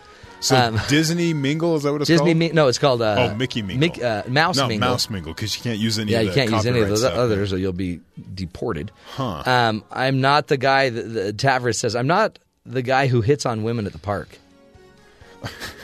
Okay. He says, I'm single, and I just want to find somebody that is as interested in Disney as I am. Maybe that's his problem. He's trying to pick up women at the park. And this song... Yeah. I think really represents the whole experience that you'll have, which is, it just keeps going. Yeah, it never really stops. It's cute. Is that too specific of a dating site? Maybe. Maybe be a little bit more broad to get a better cross-section? It seems like just for the survival of the humanity, maybe we ought not inbreed so specifically. Because this is going to create a super Disney fan. Really? That will really be messed up. Wow. Well, I don't know if you've been around Provo, but everybody is a super Disney fan. I know. So, I mean, it's going to be successful here. Let's just listen to this song for a minute. It's it's a great song. Can't you just imagine being on the ride with that significant other, that other one, and you're like, so tell me about your family. Do you like long walks on the beach? What are your interests? Anyway. Wow. Okay, turn that off. Please. Turn that off. Please, just let that go Turn away. it off. Turn it. Turn it. Just get it. Get it. Get it off. It just keeps going. Wow. Yeah. Anyway, mousemingle.com. There you go. If that's your thing. Yeah. I wonder if you get like discount tickets. Probably not. You can have your honeymoon at probably Disneyland? has nothing to do with Disneyland. Well, not yet. But until they buy it. Well, when it hits big time, now that we've just announced it, it's going to go crazy. Anyway, let's get to the headlines. Find out what's going on around the rest of the world. Terry, what's up? Thanks, Matt. 35% of Republican primary voters support Trump, up 13 points since October, his highest level of support in CBS News polling. Ted Cruz, 16%, has moved into second place. Ben Carson, who led the October poll, has now dropped to third. Marco Rubio's in fourth place with 9%. And Jeb Bush, who apparently has a lot of money but not a lot of support, getting in the back just 3% of Republican primary voters nationwide, his lowest percentage to date. Carly Fiorina has also dropped. She's at 1%, so it just keeps sliding for the other candidates there. A Bloomberg Politics pullout Wednesday reveals that Donald Trump's controversial plan to ban all Muslims from entering the U.S. might not lose him as many votes in the GOP presidential primary as you may think. Just under two-thirds, 65% of likely Republican voters or primary voters say that they favor the GOP frontrunner's proposal. And it says that it makes them more likely to vote for him that he said that. Bloomberg reports among the general voting population, Trump's plan doesn't go over quite so well. 37% like it, 50% oppose it. So as you get out of the Republican primary voters, it becomes less of a popular proposal there.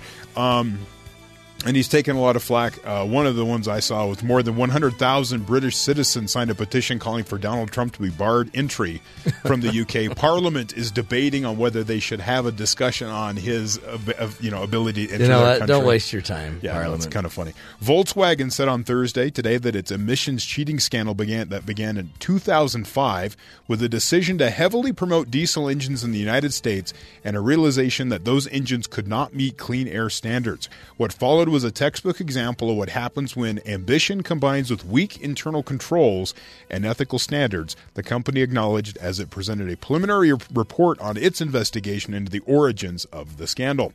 Some employees the company found chose to cheat on emission tests rather than to curtail Volkswagen's American campaign. So instead of make the cars fit the standards, they decided to cheat. There was a tolerance for breaking the rules, the chairman of Volkswagen's supervisory board said.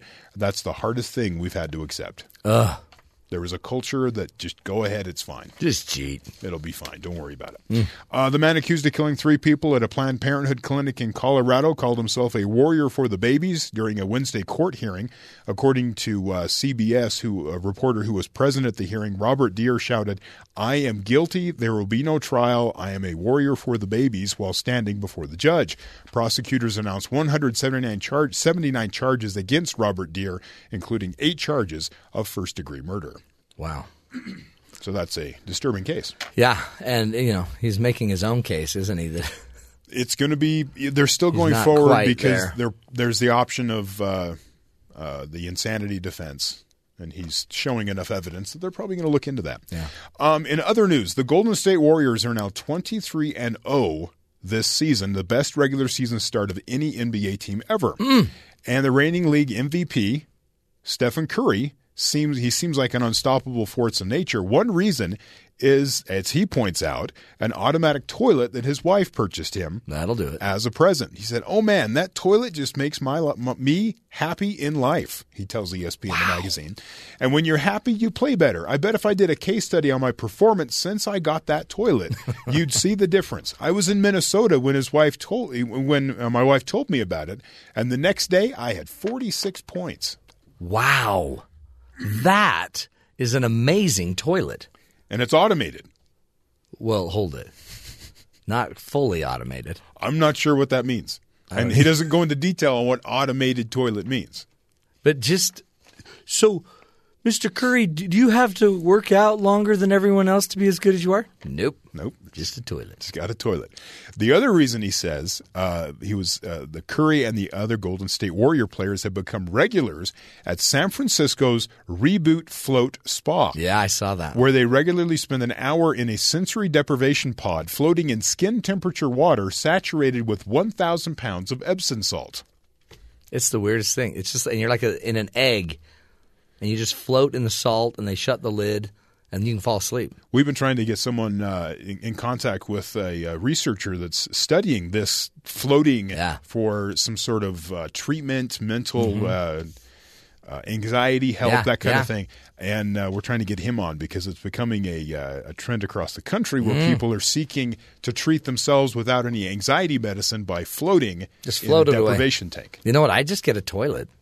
Apparently that works too. It's all you need is a really good automated toilet. Interesting stuff. I have a feeling Steph's just not letting in on a secret. He's just really good. Hey, we're going to take a break, folks. When we come back, Carla Naumburg will be joining us. She's going to be talking about an article she wrote on the topic of the gift of the good enough mother. There's a lot of times that you just are constantly feeling like you're not good enough, you're not cutting it. But her argument is basically all our children need are good enough. Now, don't go crazy. Come listen to us, and we'll tell you why your child will actually thrive with you just being good enough. You don't need to be perfect. Stick with us. This is the Matt Townsend Show. We'll be right back.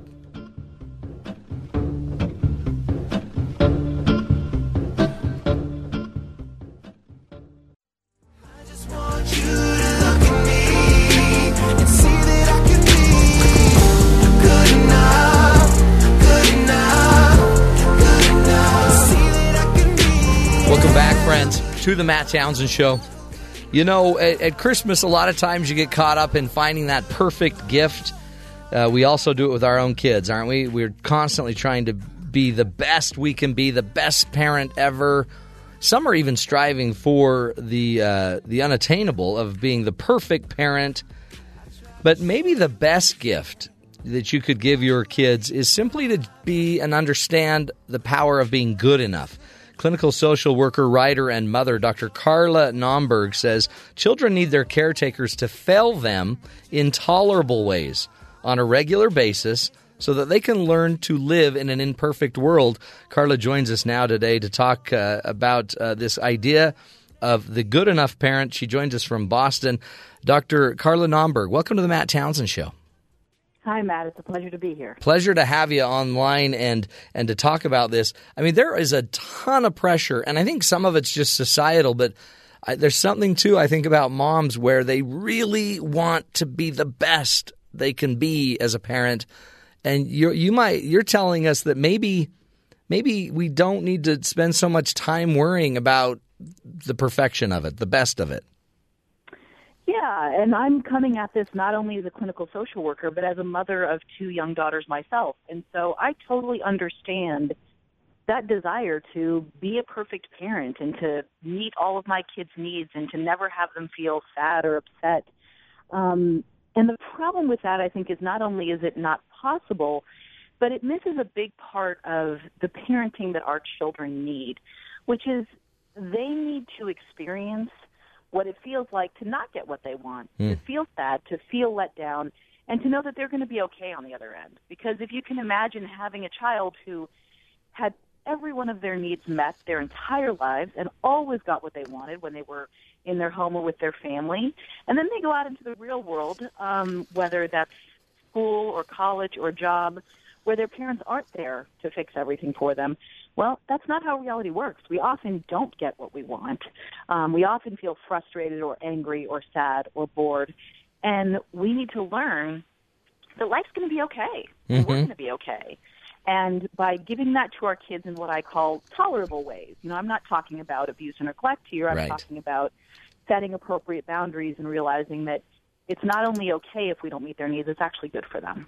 And yet I can just imagine how people are, oh, come on. We should always strive to be our best. Sure, okay. And yet the reality is it's not about giving them everything they need, never letting them cry, never having a skinned knee, always protecting them from everything. At some point, I love the word, the tolerable.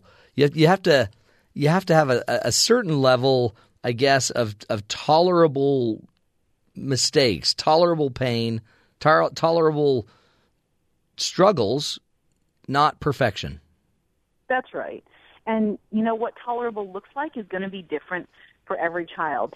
Any parent can tell you that their kids are born with innate strengths and innate weaknesses, and that's human nature. And so for some kids, failures in certain areas are going to be quite tolerable, and for other kids, they're not. And so part of our job as parents is to tune into our children and to do the best we can to make the right choices about when we're going to say yes and when we're going to say no and when we're going to set a limit, when we're going to give in, and then watch and see what happens. Because at the end of the day, this parenting thing is a big experiment.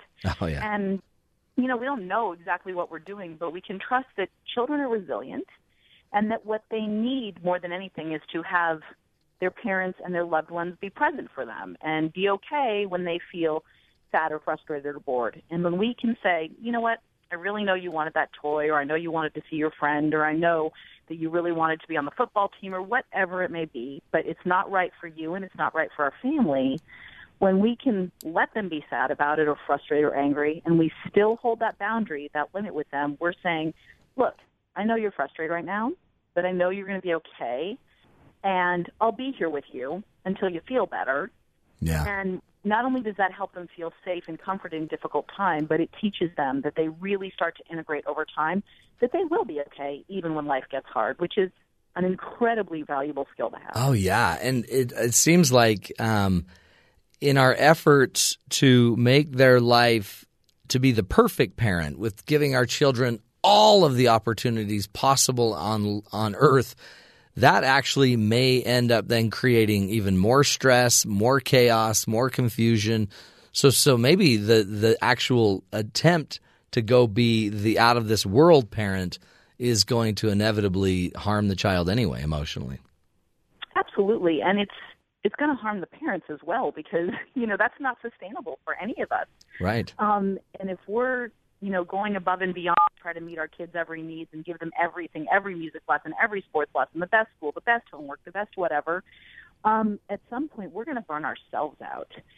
It's just not sustainable. And so sometimes, being good enough is an intentional thing where we're saying, I'm not going to give you this because I know that you need to learn to deal with hardships in life. And sometimes it's, I'm not going to give you this because I got nothing to give. Yeah. And that's reasonable. And children can also learn that, their parents are human beings too, that we have our own strengths and our own limitations, and that their behavior impacts us, and that sometimes we just don't have anything left. And when that happens, though, we need to figure out ways to take care of ourselves such that our children still feel safe. So if we let ourselves get so depleted, which certainly happens to all of us, that we really just can't even be around anymore, that's a time when we need to say to a parenting partner or someone else in the family, hey, I need you to take over so I can go for a walk or catch a few deep breaths or even get away for a weekend or however long. So modeling for our kids that sometimes being good enough means we absolutely have to put our own needs first, because we can't take care of our kids if we aren't taking care of ourselves first. And you keep bringing up like the word present.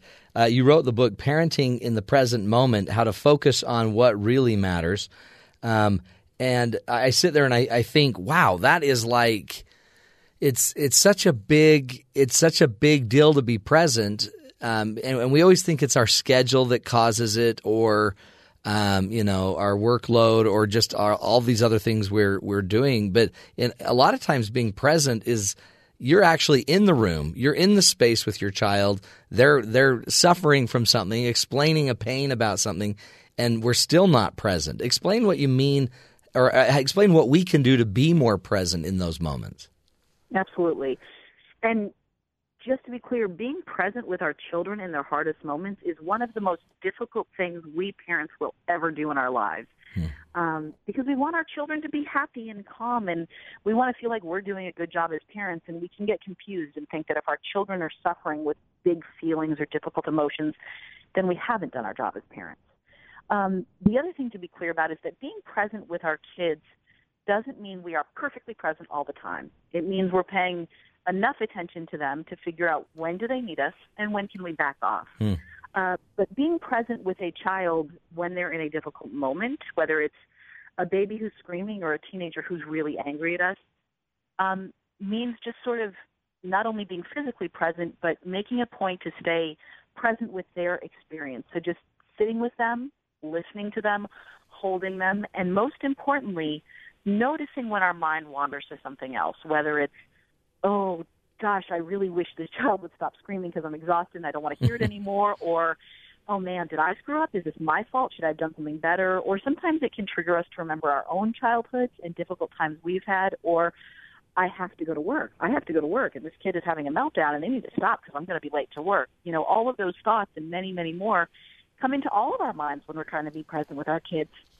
And the trick is, can we notice those thoughts, let them go, and come back to what's happening? And for me, the biggest thing that helps me in those difficult moments is focusing on my breath. So I'll just notice my breathing. If it's really going fast, I'll try to slow it down. But if it's normal, I'll just notice myself breathing, and that helps me stay calm for my kids. And what I find is that often in those moments, I don't have any great answers for them. Like, I can't solve the first grade little girl playground dynamics. You know, I never figured it out myself. Yeah, right. I can't tell her what to do, but when I'm calm with her and I listen to her and I tell her that I understand, she calms down a lot faster, and she feels better, and we feel more connected. Right. So, is that helpful? That's huge, and that's just being. I mean, it's being there, but I mean, many times you could be on Facebook or whatever, listening and not paying attention and not even noticing the signs of how traumatic this is. You're really just teaching your child how to heal in a stressful situation. That's all you're modeling, really, when you're being present. Absolutely. And the crazy thing about hard feelings is that the more we just sit with them and let ourselves feel, the faster they are to sort of dissipate and go away, and the less powerful they can feel. But that's a really hard thing to acknowledge and to actually do, because when you start to creep up on those hard feelings, it's like, ooh, that's yucky. I don't want to touch that. But when we can actually let ourselves do it, it's usually not as bad as we think it'll be for ourselves or for our children. That's right. Yeah, and then we get into all these other probably more damaging techniques, mechanisms to avoid, to numb ourselves, to whatever. We're speaking with Dr. Carla Naumburg from a great website. Go to carlanaumburg.com, and you can get more of her articles, her books, tons of great information. She's got a wonderful blog there as well. We'll take a break, come back, and give you even more tools, more ideas about this idea of being good enough. folks, it's actually good for your kids to be human, to make mistakes, because that in and of itself helps them learn to deal with some of the difficulties in life, makes them more resilient. We'll take a break. Continue the discussion after the break. We'll be right back. This is the Matt Townsend Show.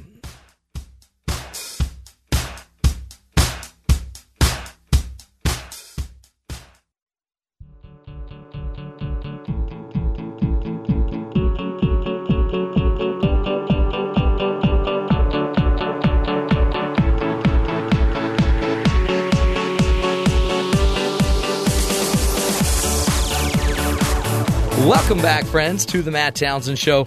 We've been talking about this idea of the good enough parent.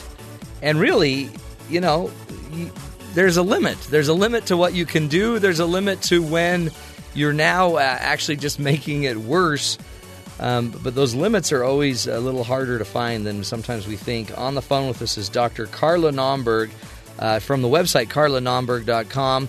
She is helping us today to try to understand how to reach our children.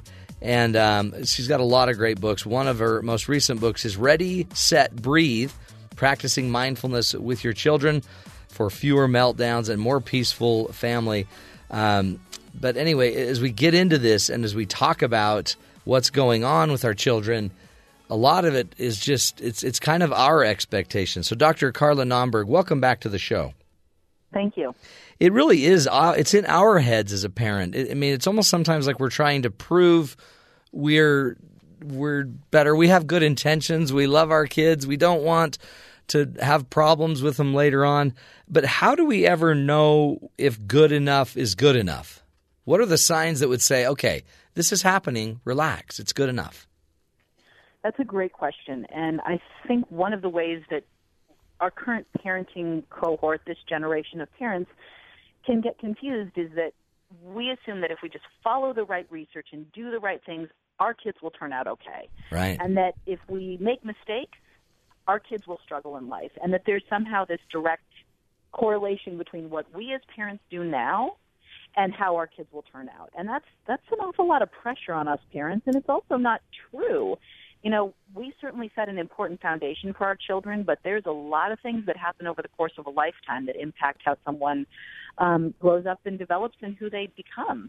And so I think part of it is giving ourselves permission as parents to let go of that pressure. We don't control everything. We cannot determine the course of our children's lives, but we can just do the best we can with them.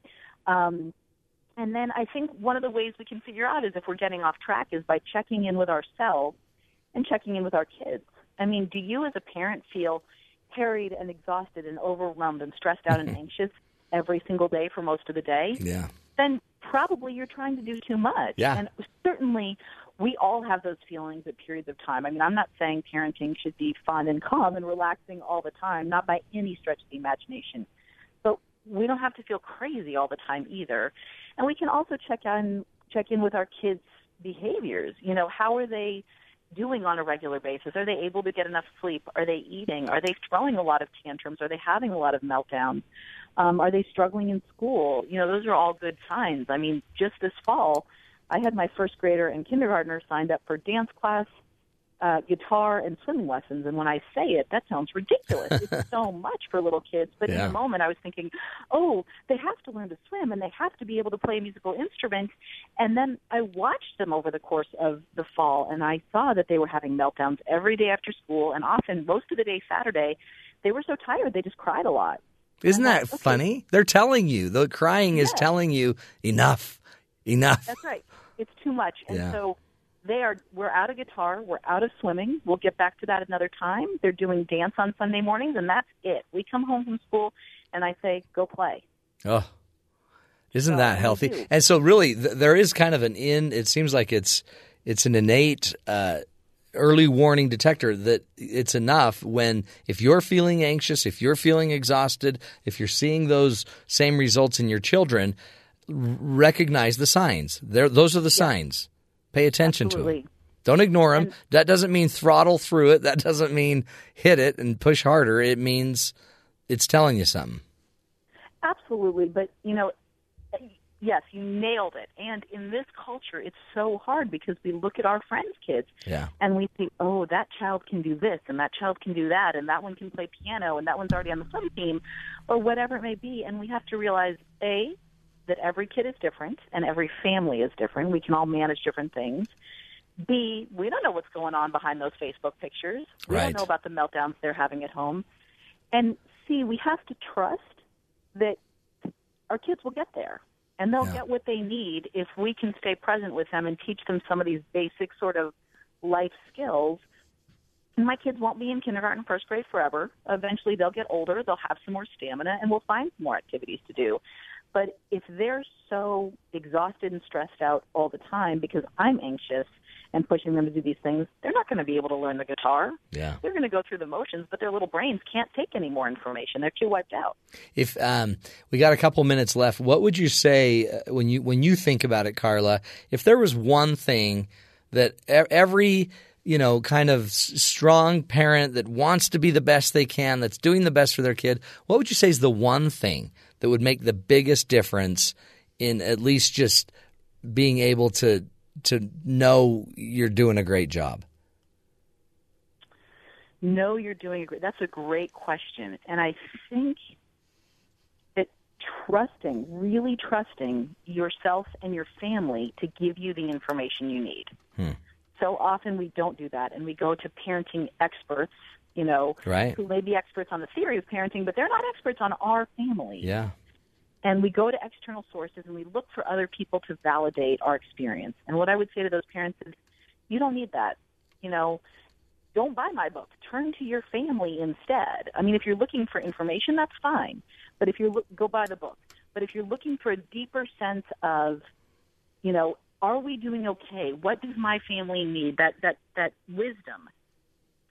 Slow down. Spend some time with yourself, figure out how you're doing, and spend some time with your kids and really tune in to how they're doing. That's what I would say is going to be the best information and whether you're on the right track. And trust the information too in yourself, deeper in yourself, that these kids are healthy and that you are doing great, and you don't need to keep validating it through some other accomplishment.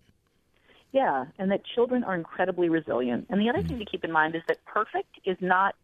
That's not in their wheelhouse until we put it there. That's not a word or a concept that most of them get hung up on until we or some other person inserts it into their life. And so can we let go of perfection and also give our children that same gift that if we don't feel like we have to be perfect, they're not going to feel that way either. Oh, that's such great advice. Carla Naumburg, we appreciate you. And again, go to the website, carlanaumburg.com. Wonderful articles, information, all the information on her books as well. She really is a great guide on the side, and we appreciate her for being on the show with us. We're going to take a break, friends, and come back, visit our good buddies down at BYU Sports Nation, find out what's coming up on their show at the top of the hour. Man, a lot of BYU football news we're going to have to get into. Stick with us. This is the Matt Townsend Show. We'll be right back.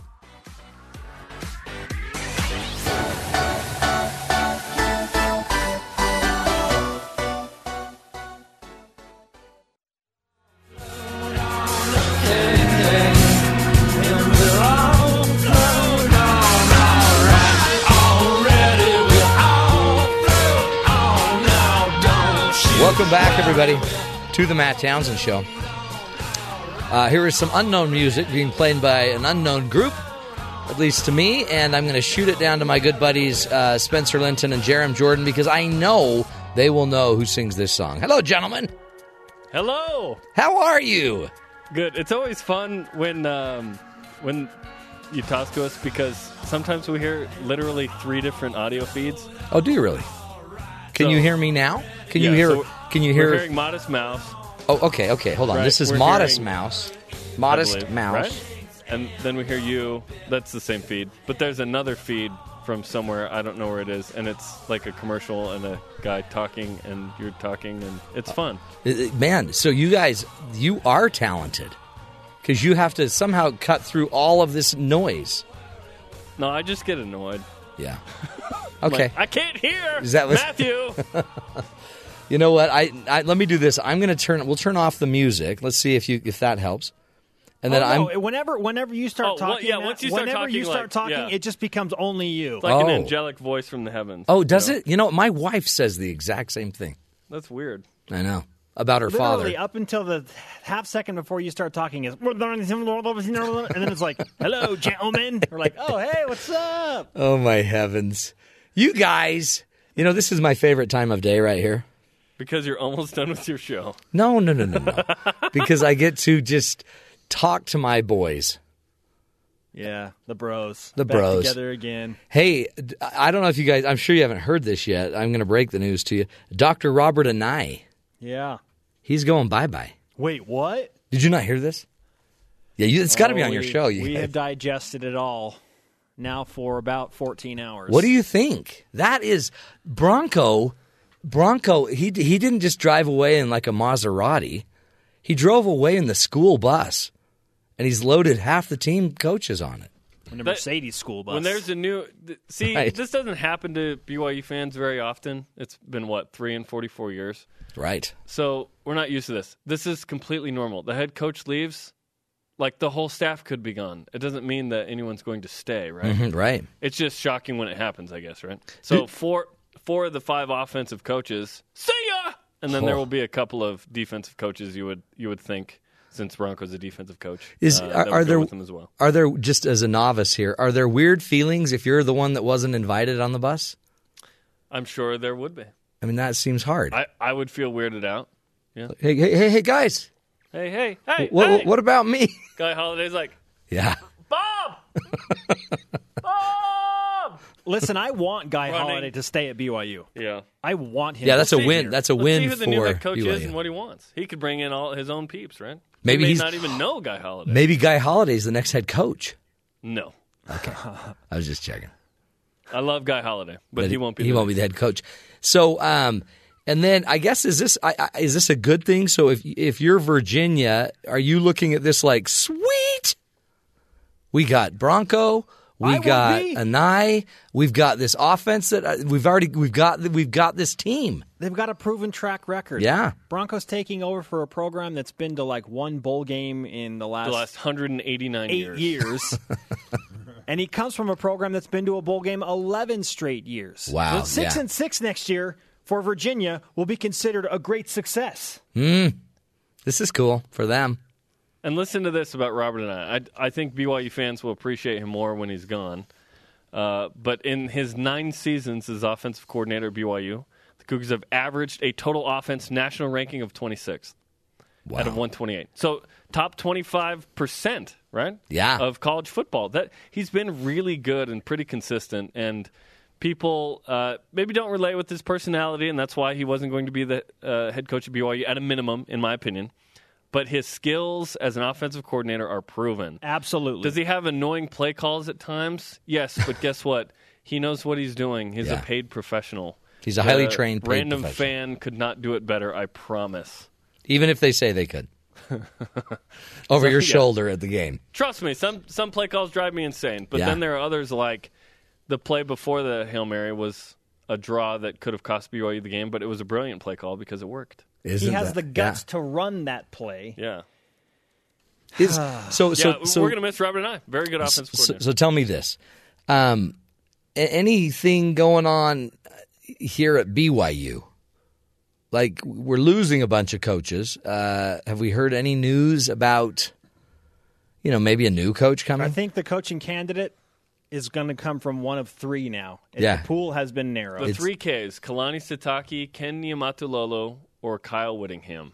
I tend to feel that Ken Niumatalolo is the front runner at this point. Yes. Really? The Navy head coach. Now, he is coaching Navy against Army this Saturday.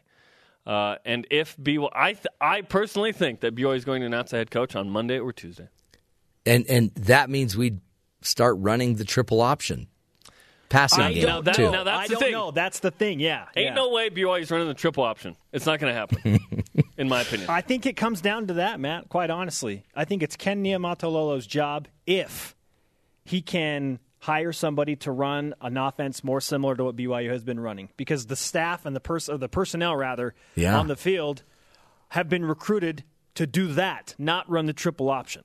And you don't run the triple option of your own volition unless you're named Georgia Tech.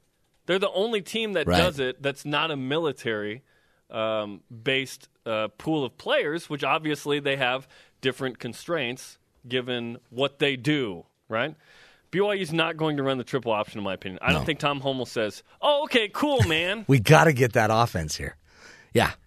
But no, it's interesting because he would have been a great coach, too, if Robert and I had stayed with his team and his staff. I mean, that just seemed like a no-brainer. Just insert. I don't think Robert wanted to stay because I think Robert considered himself a legitimate head coaching candidate and felt frustrated that he wasn't considered more so by those that are in charge. And this, of course, is based on a report from Dick Harmon of the Deseret News. This is not published by BYU or Virginia, and neither will confirm that fact, and that's fine. I trust Dick Harmon. He's been a fantastic reporter on BYU sports for a long time. You guys aren't going to talk about any of this on your show, are you? We just recorded that, and we're going to press play in what we call the A block. Oh, that's great. Segment. Yeah, you're going to put it. Just if you do, just make sure you cite my name and make sure you put Doctor. So it's Dr. Matt Townsend. Doctor. If my voice comes up in your blockade, just say Dr. Matt Townsend. How's your signature? I just assume that every doctor has like this. Oh, no, mine's... Do you have terrible handwriting? No. John Hancock. Mine's gorgeous. You got to see it. Flowing, round, beautiful. And I use the dead language, like Latin. Yeah, I do. My cursive is amazing. You should see my cursive when I'm writing Latin. Incredible.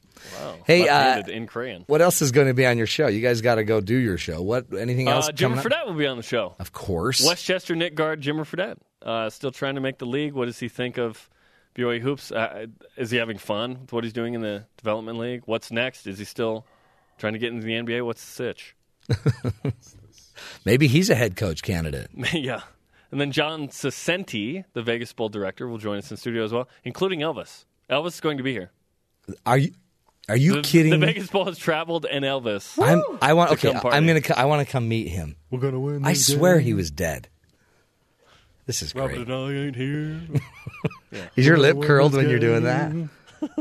Your lips curled, I can tell. Yeah, totally curled. All right, boys. Sounds like a great show, and good luck with Elvis. Give him a big hug from me. Nope. Okay. I don't have any cash to tip this guy. That's what I'm really afraid of. You got to tip him or he won't go away. Always tip Elvis. That's the rule. Okay, guys. Have a great show. Okay, bye. Knock him dead. Bye-bye. Bye-bye. That's crazy. Elvis is in the building. Elvis is in our building. This is a big deal. I have half a mind to run downstairs and confirm. I wish you would. Is Elvis here? Do it and then send it back. Send me a photo. Get it back here.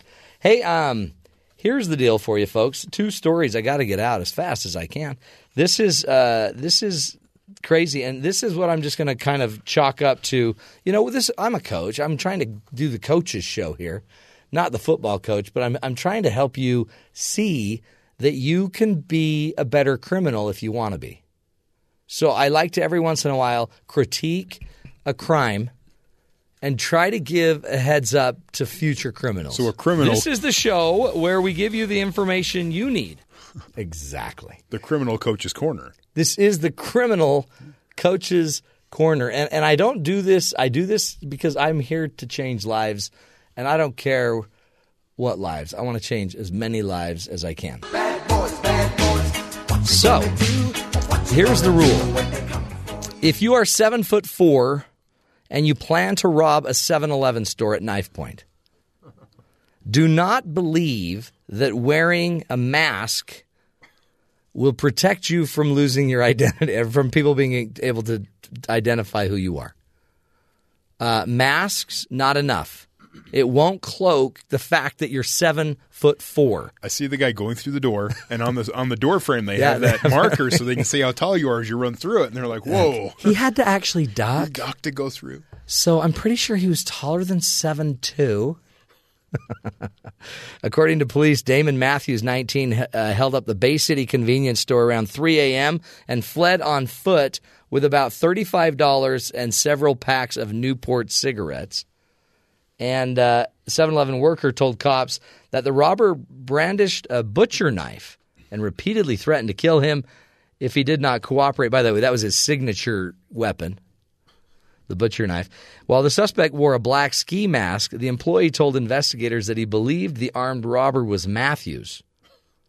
Oh, I'm pretty sure it was our 7'4" center on our basketball team in high school. I knew this guy in high school. Yeah, his name. It's so sad. His name's Damon Matthews. He just lives down the street. Here's his phone number. I think it's in my. Oh yeah, there it is. I'm pretty sure it was him. Did the criminal have any identifiable marks? The criminal had yeah. Was there anything different about this criminal that you haven't seen on other criminals? Well, he was 7'4", and he was carrying a butcher knife. So they stopped Damon down the street. Hey, what you been doing? Nothing. He's got a big, super big. It wasn't me. Did you just rob the 7-Eleven? No, sir. No, sir. Did you see any other 7'4" people running by you? Yeah. With a butcher knife. A whole bunch of them around town. Honestly. I can't coach everybody. Come on. Anyways, we always like to end the show on a hero story. And the hero of the day is 8-year-old Sapphire Terry. No relation to our producer, Terry. 8-year-old Sapphire Terry is a wonderful girl who survived a house fire and suffered burns over 75% of her body. And she has one wish this holiday season. She wants to fill her Christmas card holder with as many cards as possible. In May 2013, someone set fire to the upstairs stairwell at their place, and that led to Sapphire Terry's apartment building burning down, killing her father, David Terry, and her 3 siblings who were all under age of 3, according to the Today Show. Sapphire's father, listen to this, held her in his arms. He's also a hero then, protecting the young girl from breathing the hot air, a heroic act that ultimately saved her life. Now Sapphire, who has lost her left foot and right hand and had to undergo surgery more than 50 times for skin grafts, she now lives with her Aunt Liz, and all they're asking for Christmas are Christmas cards. It's just what they want. They want Christmas cards. Now, they do need money, but right now, just give us the Christmas cards, and you can send the Christmas cards to this beautiful Sapphire Terry. We'll put the address where you can send these cards out, but look up her name, Sapphire, Safyre Terry, and get that girl a Christmas card from you and your family. She'd like as many as she can. Send them on their way, folks. Sapphire, you're my hero of the day, and your father, who held you during that fire even as he was dying, he's a hero too. Until tomorrow, folks, this is the Matt Townsend Show. We'll be back tomorrow. Take care of each other, look after each other, and make it a great one. We'll talk again tomorrow.